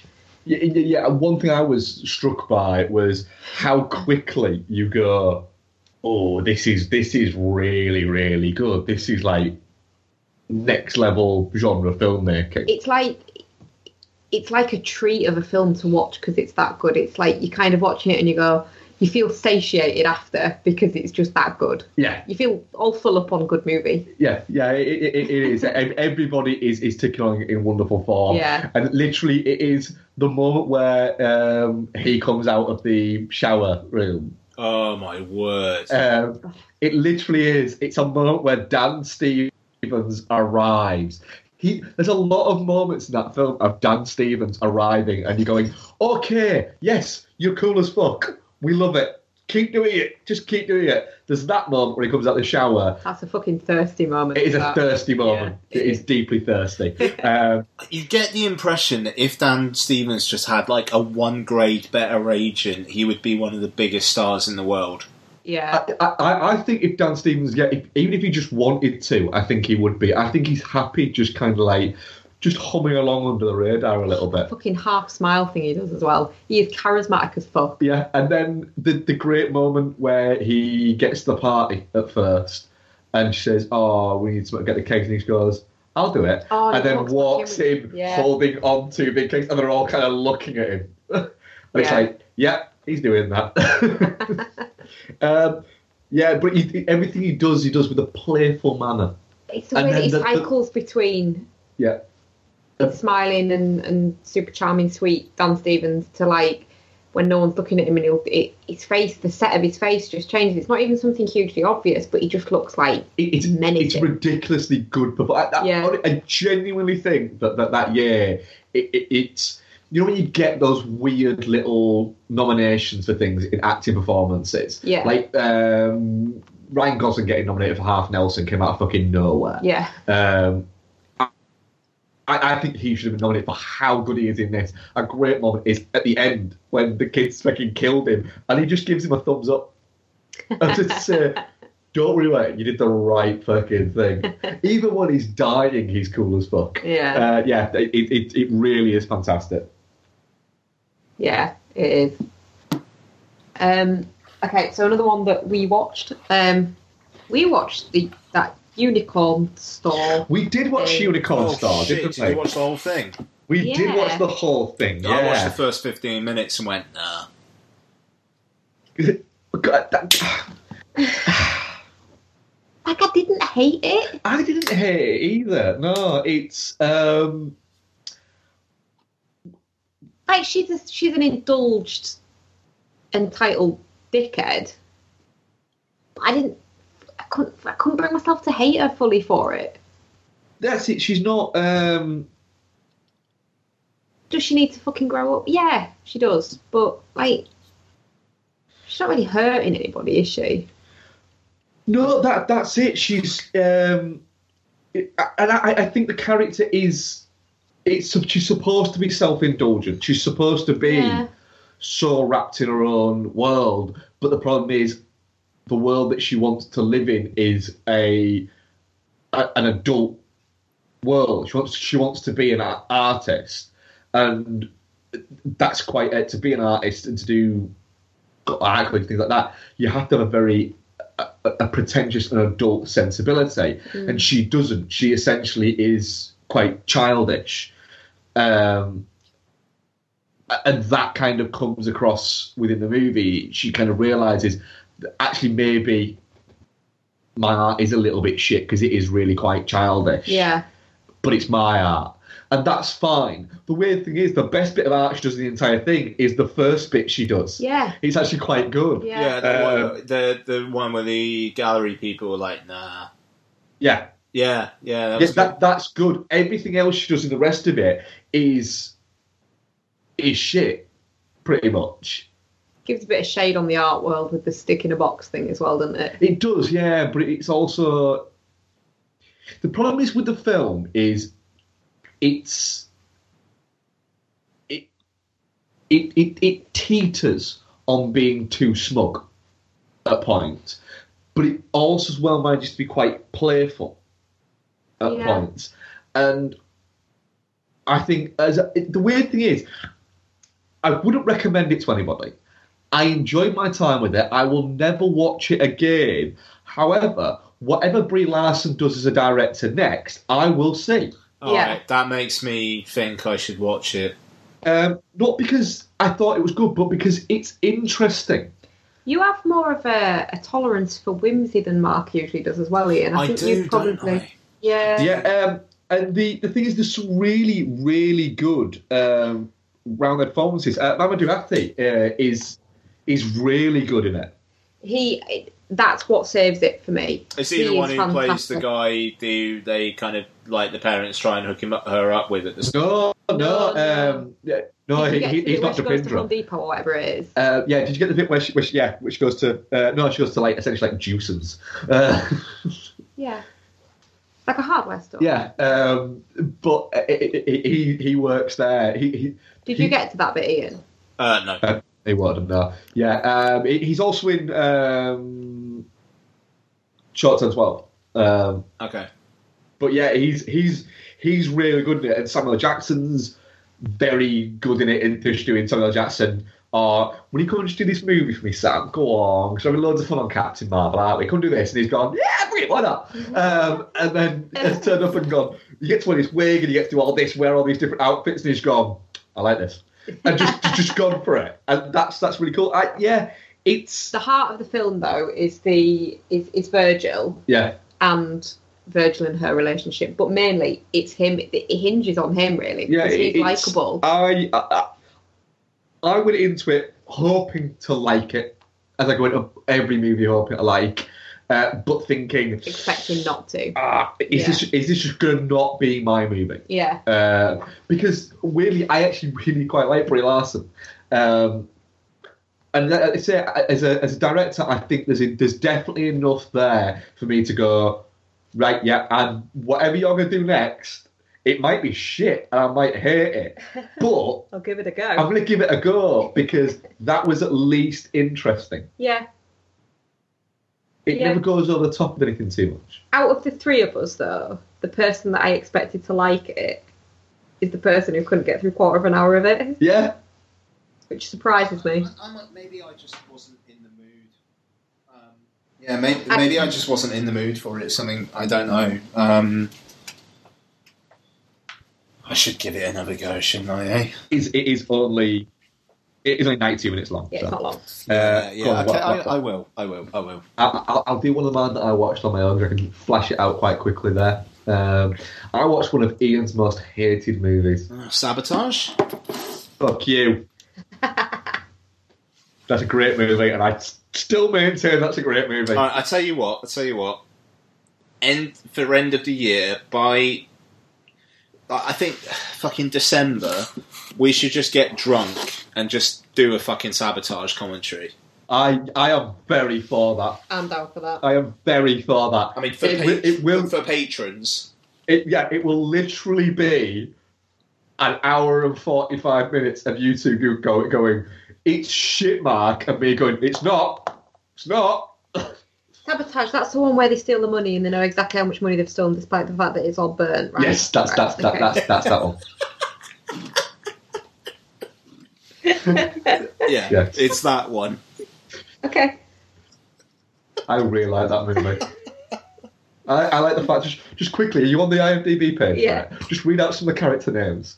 We've got John Breacher Wharton. No, just you just need to do the nicknames, don't do the full names. Okay, Breacher. Yeah, go on, do another one. Monster. What? Monster. Yeah, do another one. Sugar. Do another one. Grinder. See, fantastic. Neck. Is Literally Sugar a woman? Yeah, it's Mariana. No, Sugar is Terrence Howard. Is it Terrence Howard? Oh, Yeah, is that it sounds really? a little bit Alright, Howard. fine, That fine. sounds quite Terrence Howard, actually, yeah. Neck is Josh Holloway. Yeah. Tripod. Tripod. Who's Yeah. Have you noticed every character Kevin name? Hams. Every character name sounds literally, including Grinder, like all of the names they came up with when they were deciding what to call Grinder. Neck. Maybe.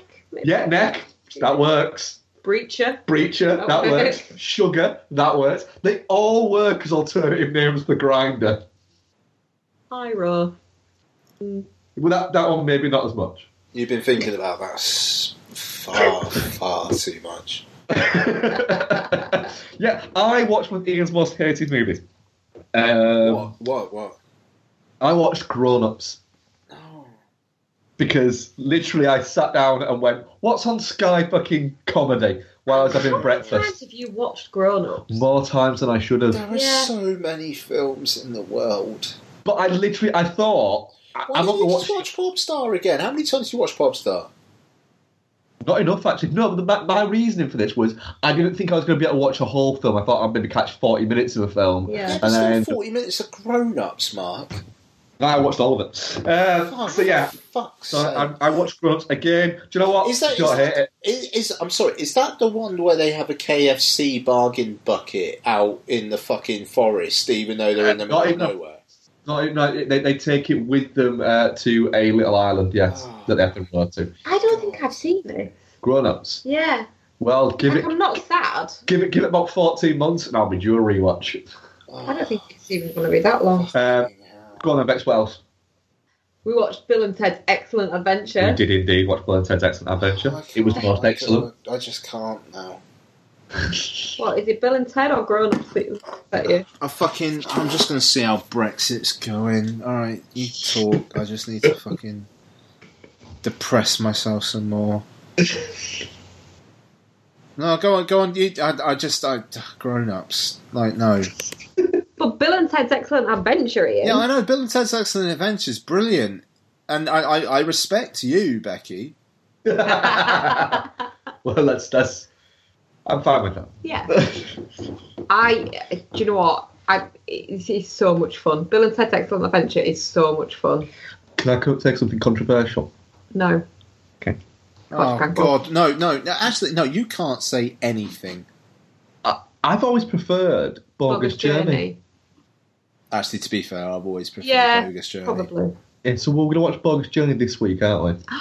Are we? Yeah. That's so exciting. I'm going to try to do another one that we've done, and I'll That's do. Yeah, right, we get no, it's not.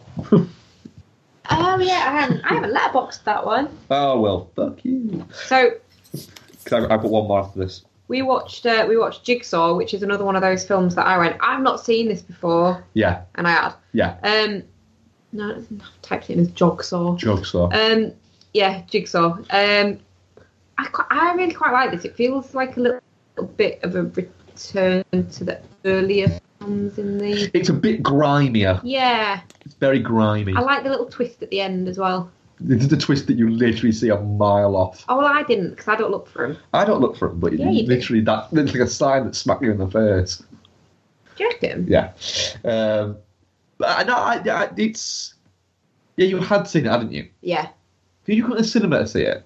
Don't think so. No, right. We reviewed it on the show, didn't we, Ian? Yes.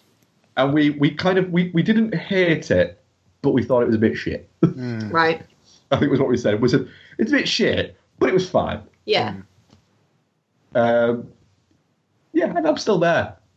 Yeah. It's a bit shit, but it's fine. It's not a classic of the genre by any stretch of the imagination, but it's It's got some decent... a fun horror movie. And it's got some decent shots in it. It's got some Yeah. decent imagery. Some good kills. It's got some decent kills. The bit with the man that gets flayed in the blender's good. I don't really like that. That was a poor kill. Oh, well, him actually dying, but like the floppiness of his body Whoa. afterwards is good. Yeah, not like that. And it's got an attractive redhead, so I'm all for it. Yeah. Yeah, Fair dues. ticks that box. Ticks that. Yes. I watched the 21 Years, the Richard Linklater documentary. All right. Well, what's this now? 21 Years, Richard Linklater documentary. It's on Prime. Did I Is watch this about it? the making of Boyhood? Or? No. Oh, okay. No. It's just about the first 21 years of Richard Linklater's career. Oh, fair dues. Yeah. So you've got like it's Has it got 45 minutes on the Bad News Bears? it doesn't, but actually, so it doesn't. It's not formulaic. It has like animation bits in it. So you've got your usual sort of talking heads, but they're the talking heads are people like Matthew McConaughey and Ethan Hawke and Jack Black and Julie Delpy and Zac Efron, Parker Posey. And how Michael Dunaway and Tara Wood, the directors and writers, do it is when they're talking. So when Jack Black's talking about bits that he was doing with School of Rock and things like that, there's little animations of Jack Black and Richard Linklater. Yeah. And Jack Black's doing all this stuff, and they're just talking about it, and it's done like that. And rather than going through and focusing on each film, like blah blah blah blah blah, they just tend to focus on certain films. And they'll go like that, but it's not done like chronological. It's just, Keanu Reeves does it as well. And they're just kind of like flitting around and sort of just talking about their experiences of working with Richard Linklater. That's very interesting. Yeah, I'm sure it was on Prime. I watched it. Is the Tarantino one on there as well? I don't know. Because they've done the same format, but Tarantino, if you IMDb 21 years. Oh, cool. I might have a look at that. Yeah, but it's done like that. But the weird thing is they don't focus on they focus on like Dazed and Confused. Yeah. Slackers, but then they talk about School of Rock quite a bit, but they talk about like Newton Boys and Bad News Bears, and Billy Bob Thornton's in it. And Billy Bob Thornton's talking at one point about, it's a great little moment, he's talking about Scanner Darkly, and talking about how the fact that Richard Linklater bounces around through different sort of genres, etc. And he goes, Scanner Darkly, who would have come up with that? At the same time as we're doing, School of Rock and Bad News Bears, and he comes up with this kind of dark, there's all this. Who comes up with this? And then he remembers, he goes, actually, isn't it based on a book or something? And he's asking the people who are asking him. And they go, yeah, it's based on a book by Philip K. Dick. And Billy Bob Thornton, as the talking head goes, he said, Dick. And it's just a wonderful moment. Billy Bob Thornton just been amused by the fact that somebody says the word dick. Oh, dude. Zac Efron is, cause it's made in 2014, so it's Zac Efron just before he became Zac Efron. But he just sat by his pool at his house or somewhere, but he's wearing a Return of the Jedi t-shirt, and it's just really quite cool. Nicky Cat, for some reason, is sat next to a lake, and he's wearing a pair of boots, it's like a Stetson hat, massive sunglasses, and has turn-ups that I swear to God come to his fucking knee. And he's sat there just talking about the fact that he's such a dick in this movie, and it's probably because he's kind of a dick in real life. and then it cuts to Anthony Rapp saying, He's kind of a dick, yeah, but he's a nice guy, but yeah, he can be kind of a dick. I feel like I probably haven't seen enough of his film. Yeah, and McConaughey is very McConaughey in it, but if you're a fan of Linklater's work, it's a really good watch. And the talking heads are really, really interesting in the way that they're talking about. You know, they don't just talk about working with him; they talk about him as a filmmaker, and you know, like Kevin Smith's also in there, etc. And I really, really quite enjoyed it. I know Richard Linklater made. There's another documentary made about him, Dream is Destiny, I think. Which was made a couple of years later, after Boyhood. Whereas this is made around the same time as Boyhood, because everybody keeps referring to it as the 12-year project, which was its original name. Right. But yeah, they also like do a big section on Bernie and things like that, so it's quite interesting. But yeah, it's a definite recommend. Yeah. If you're into the films of Richard Linklater, if you're not, then you probably won't like it. What was it called again? 21 years. 21 years, okay. Yeah, it is on Prime. I've just checked. It's on Prime. Yeah, it's only like an hour and a half long as well, but it's a definite. I had a really good time with it. Cool. Yeah. Right. So that's what we've been watching. So we do have some Twitter questions. So I'll just get to these puppies just a bit now. So just go there. So first of all, the question that I put out to our Twitter audience is, our question for you is, what's your earliest cinema experience and you can remember, not just the film but the whole experience? So I don't just want to know I don't just want to know what the film was that you remember. I wanted to know how you felt going there. Do you remember snacks, the actual place and things like that? So John McGrath, at John McGrath, like many born in the 80s, Jurassic Park is in the cinema at the moment when the raptor jumps and almost bites the girl's legs, bolted out my seat. That was when I was 6, been hooked ever since. And yeah, I think for kids born in like the 80s, mid 80s, yeah, it is like that was a big.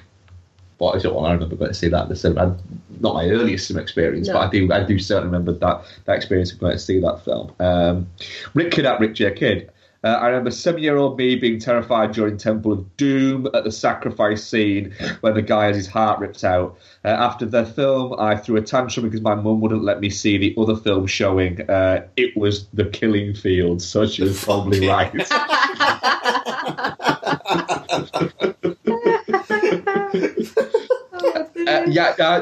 She was right. Absolutely, yes. Shit, that's fantastic. Ethan Batu, Killing Fields, fucking hell. Can you imagine that? Can you imagine if she'd relented and gone, fine. I will wait in the car. Just to teach him a lesson. Yeah. Shit, if Lottie did that, I'd be like, yeah, alright then, kid. Yeah, it's because of the fucking Killing Fields. That's a fucking bleak movie, I haven't seen it. Oh, it's so bleak. So bleak. Oh, that's funny. Yeah? Yeah.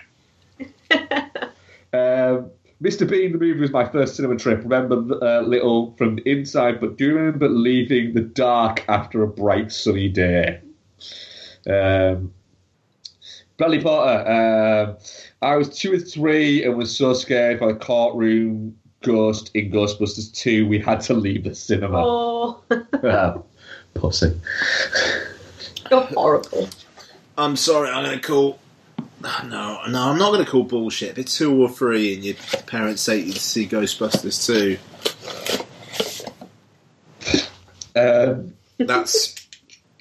Even though, then again, his parents are fucking cinephiles, but they also sound like psychopaths, so... To be fair, we'd have taken us about we'd have taken us to Ghostbusters about 3, yeah. X-Rental, Paul Llewellyn, Return of the Jedi in the Studios, Bristol. First memory is seeing a huge standee for Tootsie. I couldn't believe that my sister went to the toilet mid-film missing 3 of his story. Also seemed weirded that smokers sat on the right-hand side. Wow. Yeah, it's fucking weird, isn't it? Smoking in the cinema. Yeah. Your first cinema experience is seeing a standee for Tootsie. Tootsie, fucking hell, yeah. So, Bex, your first cinema experience that you remember? Can't remember which came first. think probably The Land Before Time, so I'd have been 5. Yeah. Just sobbing. Just Wow. that fucking montage after he's lost his mum and he sees the cloud in the shape of his mum and he's sitting in a footprint and he cries and his friends are mean to him because he's sad because he's lost his mum. Heartbreaking. And yeah, I remember, and now in hindsight, I think my mum must have been so embarrassed by me because I was properly like sobbing, like can't breathe properly sobbing. Oh. I know. It was really sad. It's a genuine awe, that. The other one was when I went to see Lady and the Tramp. It was back in cinemas for whatever reason. So I don't. They did this Yeah. Just before they were going to release something. What Walt Disney used to do at the time was they used to release, for instance, like a Lady and the Tramp or Jungle Book on VHS, but they used to release it for limited times only, so they could charge more for it. Yeah, yeah. Well, I don't know whether that was before or after Lady and the Tramp, but I remember it. My auntie took me, and none of my family members will listen to this, so I can say she was horrible to my mother and she made my mother cry, and I sat there and seethed throughout the whole fucking film because my auntie had made my mum cry because my mum had been late to drop me off. Bitch. Yeah, I know which Andy. Yeah, Looks a little bit like Cruella de Vil. but fat. Yeah. Ian, what's yours? Yeah, funnily enough, my first actual remembrance of a cinema experience is a re-release of Peter Pan. Like, exactly like what Mark was just describing there. Like, the first time being in a cinema is that. My, like, formative experience of cinema would be the Westway Cinema in Frome, Somerset. The queue going all the way up the fucking building for Bryant Levant's The Flintstones. Oh, wow. Fucking hell. Mine, I have a couple. Go on. I'm pretty sure that, I know that one of them does, yeah, the Masters of the Universe comes I first. love that film. And I remember going to Still see love that that at the cinema, and I must have been like 5, maybe? Yeah. Post-credit Yeah. scene used to fucking terrify me. I had nightmares about it. Sorry, continue.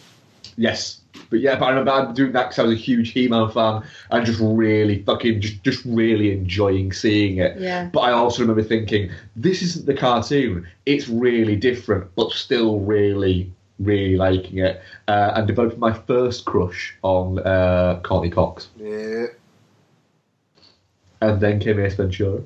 And then came You had a Friends. crush on Ace Hang on, Ventura? how wasn't your first crush the Dancing in the Dark video? Because I didn't see that until after, what is it? Right, I know, I kind of imagine you fucking, like, literally being birthed to the sounds of Springsteen. So. Yeah, but it'll Literally- have been on Vinyl. Yeah, There won't have been any videos literally involved. will have done, yeah. Yeah, Yeah. heavily rotating I in my imagine you house. just sat in the middle of the living room, loads of Springsteen records spread around. You just split changing them on record player. To give an example of that, of how true that is, I once, when I used to, I bet you were adorable as a child. I was, still am.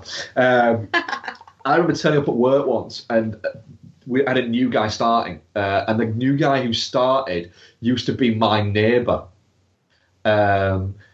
And him, then we were sort of going, fucking hell, you know, I didn't spoke to him that much while he was my neighbour, but he did say the one thing that he remembers most about living next door to us was the bellowing noise of Bruce Springsteen pretty much all weekend. On the thunk, thunk, thunk of you playing Wally against the bloody back wall of your house. It was the other side, actually. I just want to say, I have an aim, which I think might fill Jordan with dread. So, I kind of want to... So, Jordan's wedding is on a Friday. And It is indeed. we're all going to be in Carlisle on the Thursday, by the sounds of it. Yes, we are. I literally want to be drunk starting from when I meet Noel in Manchester on the Thursday to the very end of Jordan's wedding on the Friday night. I think that's Steady buzz drunk or like drunk? like, the thing is, I'll never be in Carlisle ever again. that is both chilling and exciting at the same time. Oh, you've never been to Carlisle. You don't know what you're saying. It's That'd like- be lovely. No, I'm saying you can say that. Yeah. It's like, can we strategically do this so that we are drunk the entire time, but Never too drunk. but like I really don't want to ruin my Hugo Boss suit. That suit Right. means a lot to me. I think we can do this. How are we going to tackle the whole going to sleep and waking up situation? You go to sleep fairly merry, and then you wake up, and then and just continue. start drinking. Okay. yeah. I think that's it. I think if you session the living fuck out of it, Basically, what we did at Ian's wedding, nice. Yeah. where we literally got lost, and took us 45 minutes to walk about 5 minutes home. And then got up the next morning to go for breakfast and went, the only way we're getting through this day is if we start drinking now. Yeah. Because we were a little bit hanging. Couldn't have told. Yeah, we yeah. Nah, we I got enjoyed that. some photos of you guys in our fucking album. And actually, I'll tell you what, let me fucking... Right, bit of a tangent. You guys got time at all? If not, it's all good. Yeah, we got time. Right, hang about. What's your fucking FaceTime bloody thingamajig? FaceTime. Yeah. Like, what's your email? Dude Fawcett. Hotmail.co.uk. There you go, people. You know my email now. You can fucking send me whatever you Oh, want. shit, yeah, no, sorry, my bad. Well, That's yeah, fine. you don't have to fucking do it, did you? Right, okay. So... So how can I do audio? The fuck's that shit? Right. Actually, hang on. Why did I just do that? I can fucking video on you on Skype. Oh, that was silly, wasn't it? It's just, I want to show you guys the photos we've got from the wedding, which will prove... Can you see me? Just got a second ago, but you've gone now. Oh, hang on. Hi? Yes, can see you. It's Right. quite dark, but can see you. Yeah, okay, I'm going to turn the lights on. You podcast in the dark. I'm not fucking podcasting in the dark. I've got that light on. Fair enough. This There we go. is great radio. I don't care. Right, okay, where's the fucking thingamajig?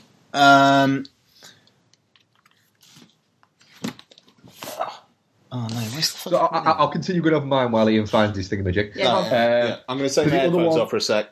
Yeah, the other one was we got a.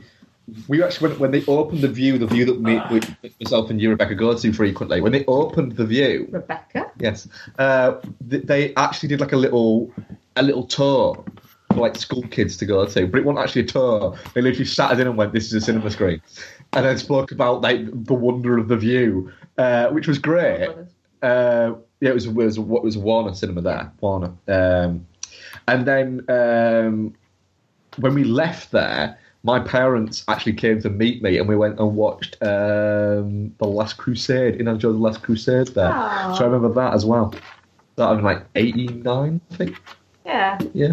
Oh, So that cinema's been there 30 years. I've been going to that cinema for 30 years. that's crazy. And I've been a lot. I feel like they've probably not done much to it since it opened either. Like it's still No, the same. it's still got the same interior decor. Yeah. That weird. They've changed the sign from the WB one. Yeah, because it went to Warner Village to Yeah. something else, and then it went to View. So there was that. You can't hear what we're saying. They've got all sorts of horrible names. We're not, though. We're not. I can assure him that we're not calling him horrible names. Right, Mark, you look like the most miserable fucking bastard in this fucking photo, right? I don't know. Right. God, where am I? Can you see my finger? I do look miserable, don't I? Right. And you're next to my dad, who's just looking like he's having the fucking time of his life, God rest his soul. at how fucking miserable you are in the group photo. I look like the miserable bastard in The Shining. My word. Even though, then again, right, fucking have a look at this shit. Look how fucking miserable my dad looks, pictured with my mum's not next to him, but he is not happy there. No, he's not. He's like, one of my great abiding memories of your wedding, because it was a wonderful day and it was fantastic, is you shouting for, "Where's my sister? I can't find my sister. Where's my sister?" And she was literally sat in front of you going, "Ian, Ian, Ian." Yeah, that sounds about right. That's how we do. Oh dear. Oh, that was glorious. Yeah. It was good times. It was a good time. So yeah, I think, Jordan, I think that Jordan, I know we know you're listening to this. I think we can do this. I think we can maintain full buzz. So I think we can. What we're going to call it? We're going to call it. Cause it's not going to be full cat bus, is it? Is it? No, because cat bus is the level. So for the uninitiated, we measure my levels of drunkenness by Ghibli characters. So full cat bus has happened quite a few times in our experience. Yes. I think it's fair to say. But the thing is, I don't want to say it's Porco Rosso either, because I think that's a more fucking sustainable, like, short-term session drunk. What would you do for, like, a 2-day, but not fucking... I mean, it's almost Mononoke. I think it's Mononoke. I think it is Mononoke. Yeah. Yeah. It's not Ponyo. Ponyo's too soft. We can't in order of Jordan go sort of full first night Jordan either for 2 days. We can't. We won't be able to maintain that level of energy. We can't first night Jordan it either because Jordan's not with us. Because I mean, like, first night Jordan is a glorious thing. Is a very special thing. I just realised my video's still on. You probably don't need to see that anymore. But yeah, even though the green light's still on, is that just because FaceTime's still on? No, it's not. Yes. FaceTime's not on anymore. Why are you recording? Oh, you stopped recording now. Okay. Yeah. Shit. But Mononoke, I don't feel that's right either. We have got some questions.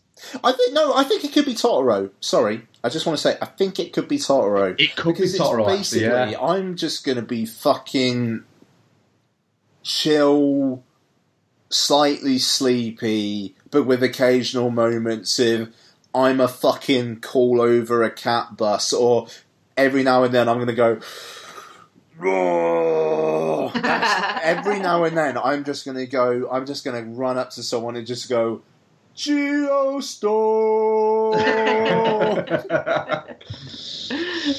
This is going to be a good time. So Jordan is actually our first question. Well, not Jordan is not our first question. He's asked our first question. Jordan is a question. Jordan McGrath. Question number 1. What's your go-to meal to cook from scratch? From scratch, a really nice steak. I can cook the fuck out of a ribeye. Like, the fuck. I mean, if we're talking raw ingredients, I can do a decent lasagna. Ah, good. I've never done lasagna. Well, to be fair, I like making your chicken fried rice comfort special. Yep. I like making a pork roast. Yeah. That's good. You're digging the rice balls at the moment, aren't you? Rice balls, yeah. Always good. I'd Meat, say, some kind of seasoning, yeah. halloumi, rice, veg. I chili tends to be a big go-to one for me, doesn't it? That chorizo and pancetta tomatoey chickpea situation. Yeah. I like making that. We should do a Film Bastards cookbook. We should. Okay. Food Bastards. Food Bastards. Yeah, so yeah, I think we all quite enjoy cooking, don't we? Bacon-wise, it's cookies. Number 2, last time a film's style surprised you. So the actual, I think, more the style and the actual film itself. I know it sounds really lazy, but Detour, that I talked about earlier on, like that. Well, yeah, you just said a minute ago that the style literally surprised you. So Yeah. I would say in terms of style for how interesting. Not too long ago, only a couple of months ago, when I saw Spider-Man and the Spider-Verse. Yeah. You haven't seen it?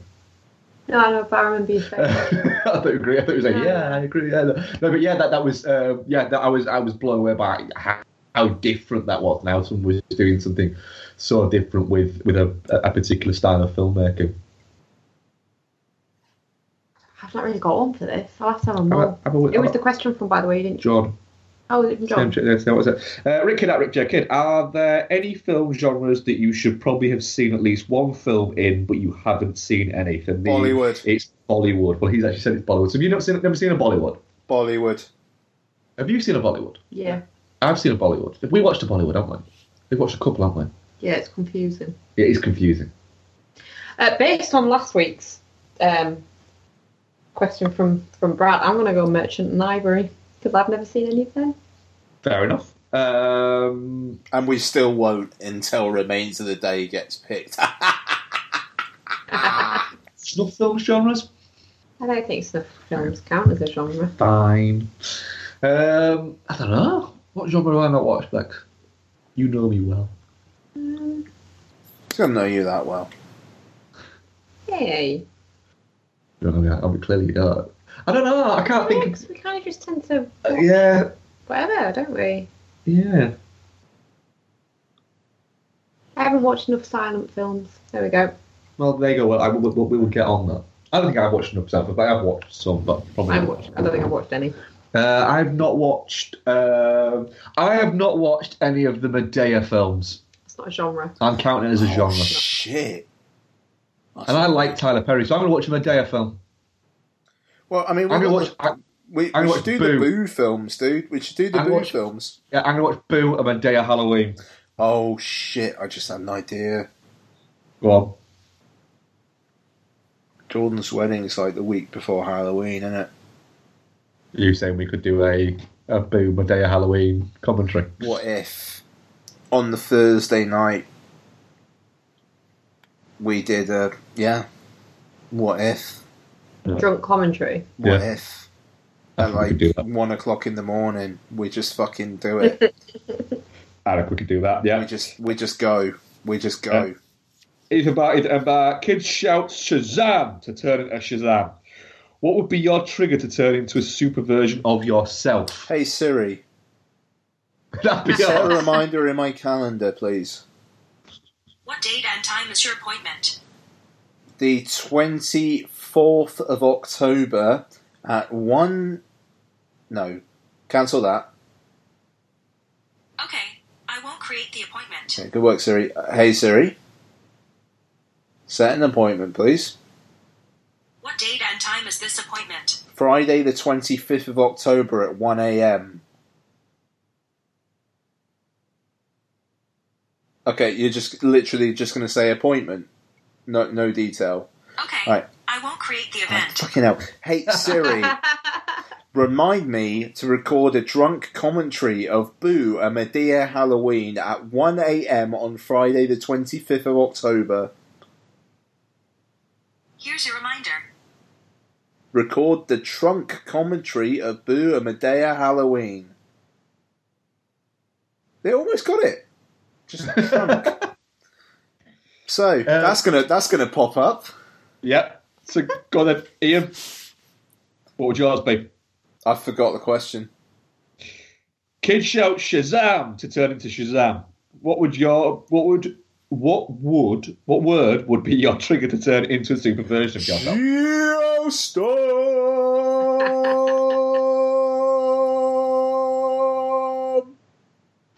What would be yours, Rebecca? Does sleep count as a superpower? Can I just say sleep? And then you just fall asleep. And then I just fall That's asleep. narcolepsy. No, but it would be controlled because I would say sleep. Fair enough. I'm going to go with that. I know we actually choose an actual superpower as well. Is that yours? Sleep. Just the ability to just fall asleep like that. Yes, I would like that. Fair enough. That's not sure it's a superpower. Okay. But you do you.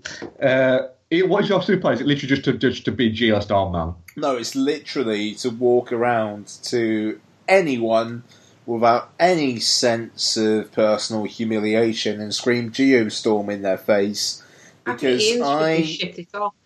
Sorry? I think yours should be shit it off. Yes. You just shout shit it off. I and then don't you think turn I've into used shit Super it Ian. off in a while. To be fair, we use it a lot. Yeah, we do. Also bobbins. Yeah. Oh, that's good. Ianisms that have crept into our life. Bobbins and shit it off. Shit it off. I think shit it off might be a drunk thing for me. I think it is, yeah. Well, we will see it, Jordan's. Oh God, I like the thing is, again, Donna's not coming because of a childcare thing, and I'm really, really, really not happy about that. Like, just because I would love for Dawn to be there because it's been fucking forever since she's seen everyone. Yeah. At the same time, the leash is a little bit off. Well, it's not a little bit off because like there's kind of no fucking safety net whatsoever. No, I think you guys and Noel are a safety net to a certain extent. Yeah. Yeah. To an extent. Is it? Are you going a little bit? What happens in Carlisle stays in Carlisle? Well, no, only in the Screaming I'll shit never it off go in to people's Carlisle again.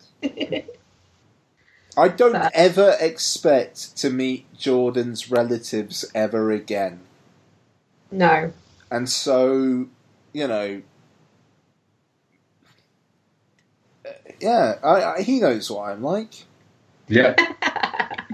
He knows what he's fucking getting. He's literally the day before he's warning his future wife and saying, right, I had to invite them.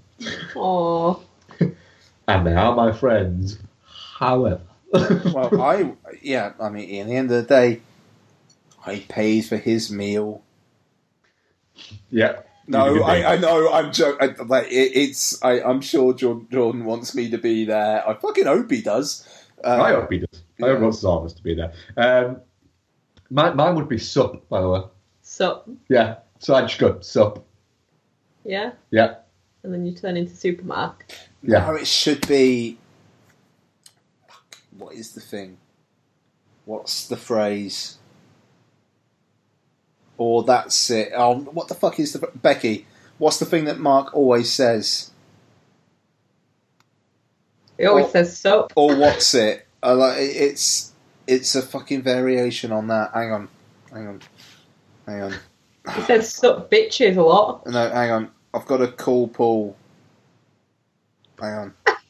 You call him Paul. Where is he? I love how wild this episode's got towards the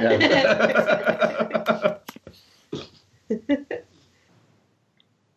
Normally question times, me just going, my knowledge isn't deep enough for this part of the show. just go wild this time. We've gone rogue. It's ringing.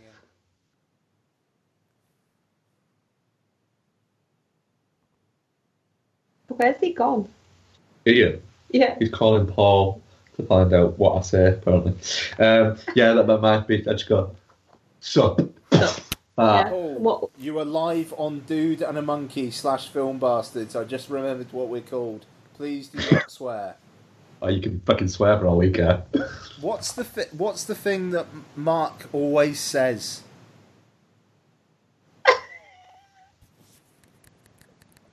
Oh God, we were talking about this a couple of months ago. Bugger. Or what is it? Is it? What is it? I'm trying to remember. No, literally, is it? What is it? I do say that a lot, actually. Yeah. Could be. That rings a bell. I do say, what is it? Yeah, I do say that quite a bit. Usually while I'm clicking or something like that. Yeah. You're right, mate.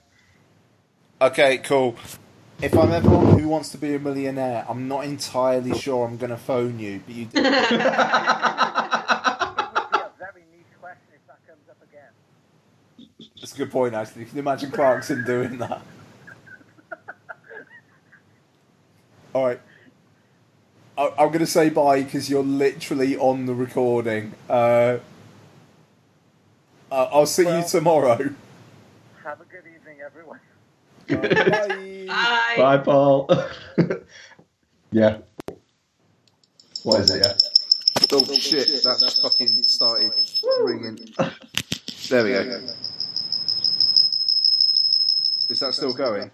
Yeah. Yeah, there's some kind of weird Twilight Zone kind of sound effects going Sounds on. like we're going to sat by a snake. I think it is. What is it? I think it is literally. What is it?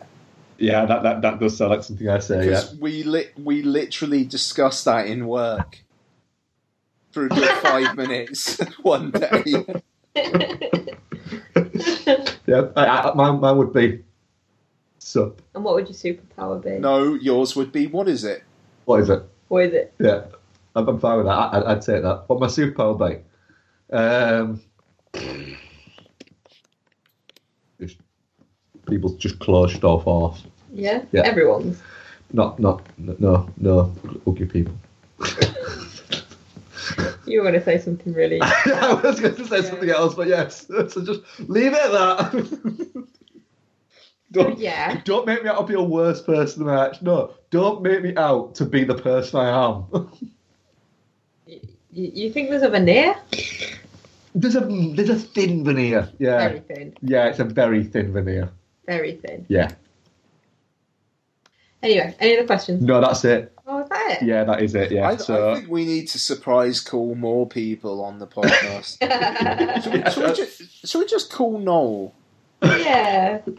All right, cool. Let's do it. Let's do it. All right. If you've seen Pet Sematary. He hasn't, but John has. Yeah, ring Jordan and let's ask him call why he likes Jordan. Pet Sematary. Oh shit! Let's call Jordan. John right now is explaining to his future wife saying, they're not that bad. Oh, really? It's ringing me now. Oh, dear. I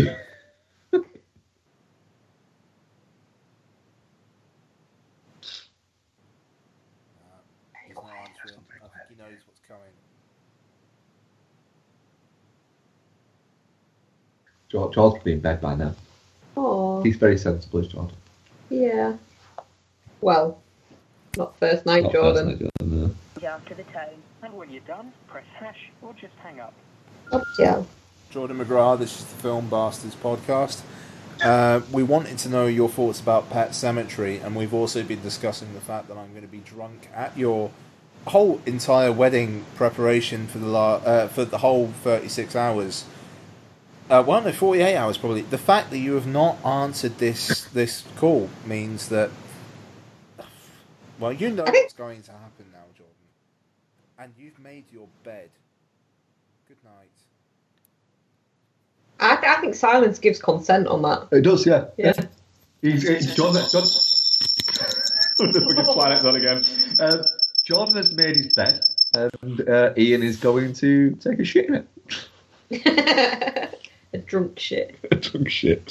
Delightful. Right, on that delightful note, next week we're going to call some more people randomly. I quite like this. I quite like this, It's yeah. fun, even though John didn't answer.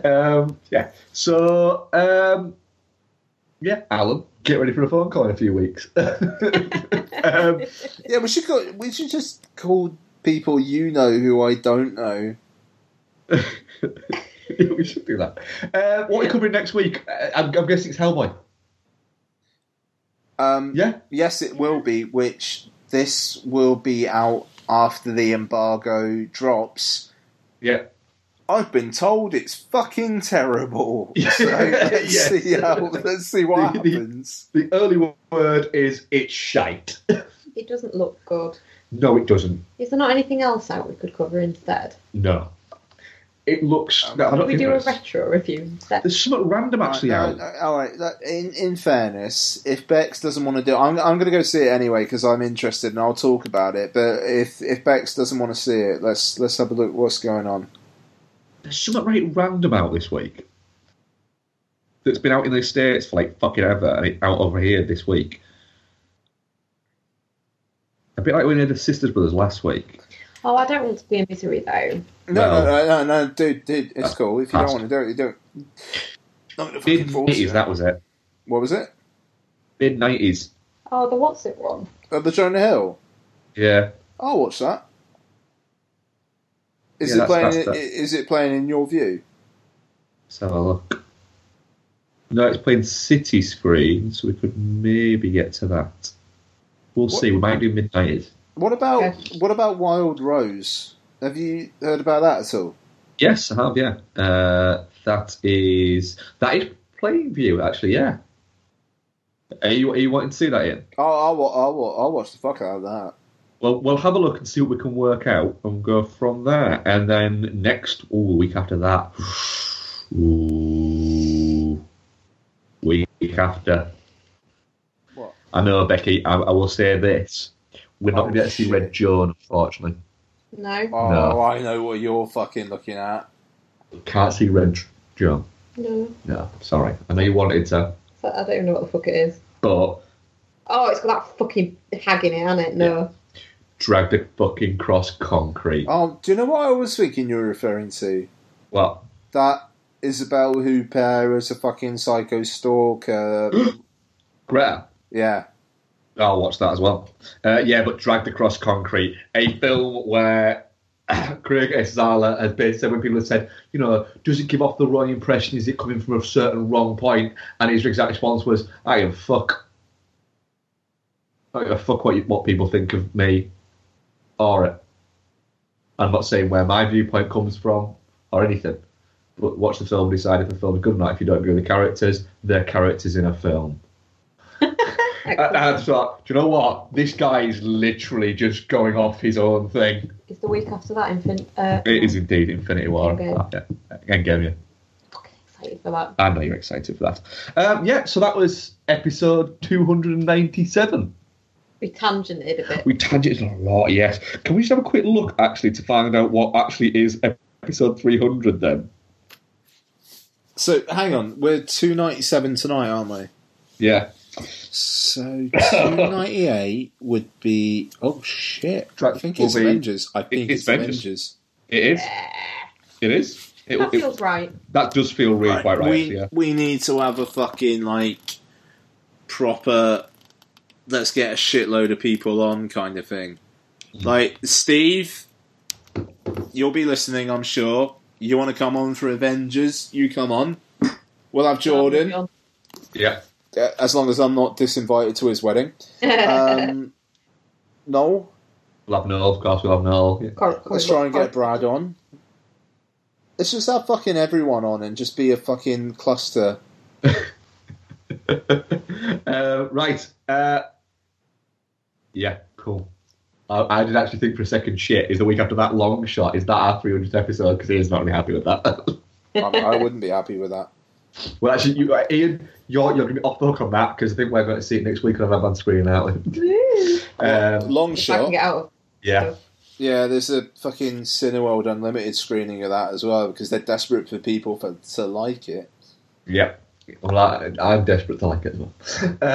So yes, it's Seth Rogen's fucking costume choice. Apparently that is explained. Jordan.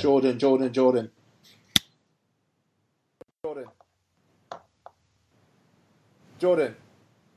Hello. You are on Film Bastards. Oh, very nice. Say hello, Mark and Becky.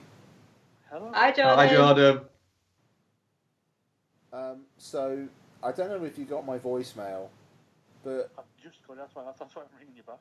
Okay, so Becky has slandered me by saying that I'm going to... What did you say? I was going to take a shit where during Jordan's wedding? No, Mark said that you were going to take a shit in his bed, and I said a drunken shit. Yeah, there you go. So, Jordan, I will promise you this. I'm not going to take a drunken shit at your wedding. Well, in your bed at your wedding.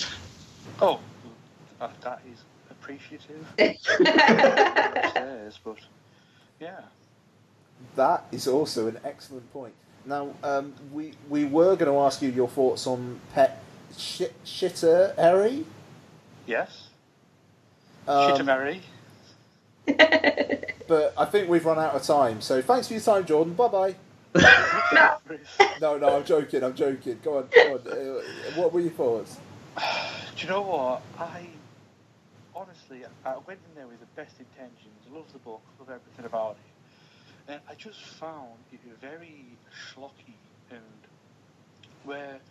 I don't like to do the whole sort of comparing the book and the film, but my favourite part of the book was always the conversations between Judd and Creed. Yeah. That sort of camaraderie that builds up between them, and those conversations those guys have were always a great part of the book, and it just felt like that relationship never really developed. And to be honest, they became really good friends in the book, where it always felt like Judd was pissing off Creed in the film, and I had no idea really why. Like, Judd was, yes, he ended up taking Creed up to the Pet Cemetery and Resurrection Church and everything like that, and opening up that sort of can of worms in his mind. But yeah, I thought Judd sort of got a bad rap from everything on the film. But yeah, and also I just found it a bit too jumpy, scary rather than atmosphere. The whole sort of subplot with Amy Sykes, his character, Rachel. all her subplot with sort of recurring dreams. I was just sort of like, okay, how you overkill. I think it happened like 3 times within the film, and I was like, yeah, that's just the same scare, and you're just stretching out time in a 90-minute movie, which I don't think you really give anything time to develop. It was like, okay, the shock of the little girl dying, that was really about it. I mean, that was an awful scene, but it didn't really do enough. It left me really cold at the end. I didn't really get that sort of going down the rabbit hole of madness that Creed goes down either. I just felt it was a little bit too on the nose. Yeah. Is that alright? Yeah, no, I get that. I mean, we said earlier Yeah, and it's one of those films that I actually felt maybe it got hated by a 90-minute runtime. I don't think I'd ever say that. I would like to have seen the characters get a bit more developed and the relationships, and then we get to see the effects and the change of the characters over a little bit more time. Yeah, that's exactly what I was saying. It's not long enough, if anything, which is odd.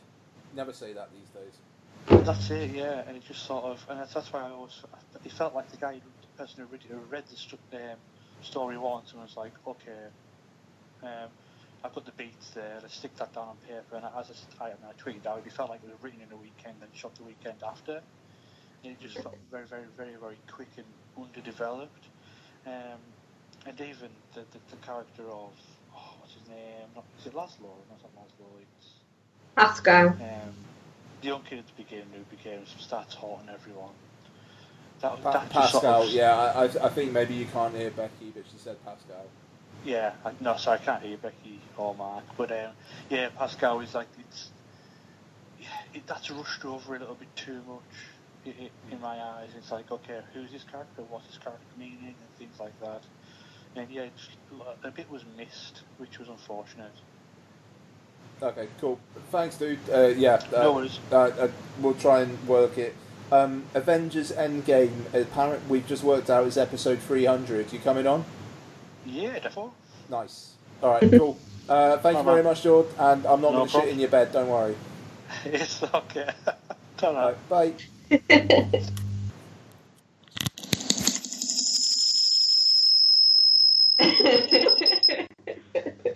That's mental. What is that does that? I don't know, but I'm going to try and remember to edit it out. So no, it's like a post-call sound effect. It is. It's like going back to the normal film bastards world.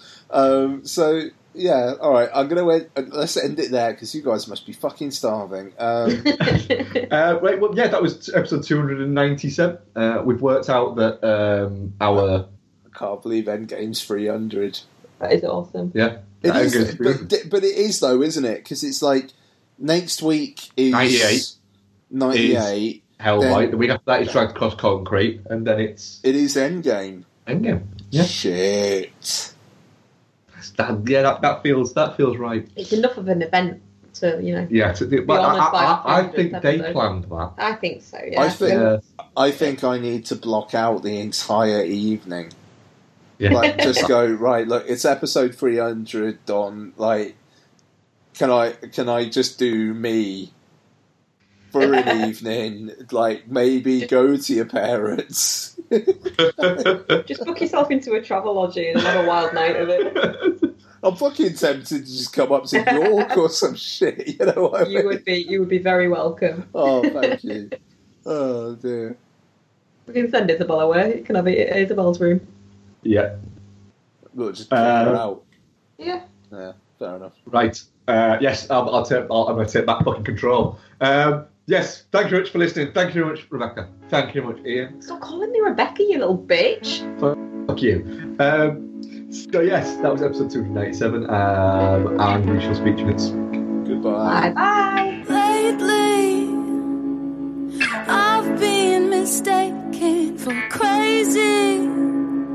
I keep on reacting, baby, it's hard and you're making it harder. I keep running back to you. These old days are coming down fast, but it's okay. I'll make it last, but baby, it's hard when you're left in the dark, and I'll keep running back to you. Yeah, I keep running back. I left my heart in the suburbs.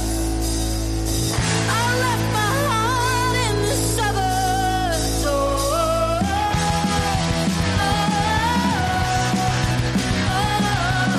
I left my heart in the suburbs. I left my heart in the suburbs.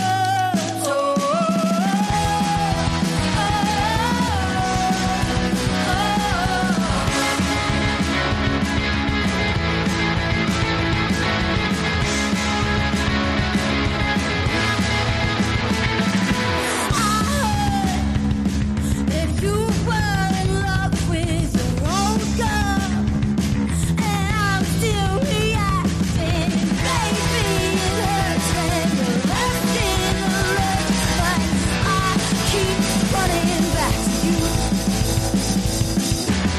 I left my heart in the suburbs.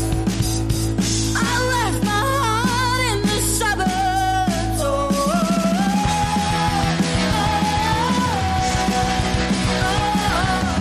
I can't relate to what you say. I can't relate to letting all your dreams go away.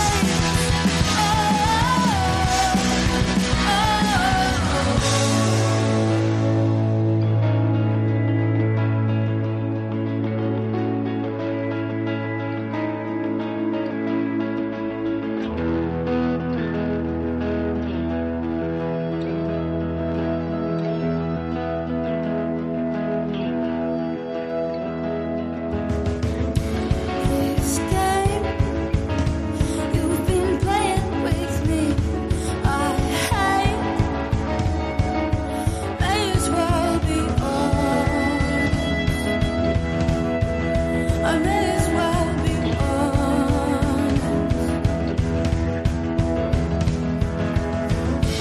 These days I'm not making sense. It's okay. I'll blame it on my conscience. I'll blame it on my conscience. I left my heart in the suburbs. I left my heart in the suburbs.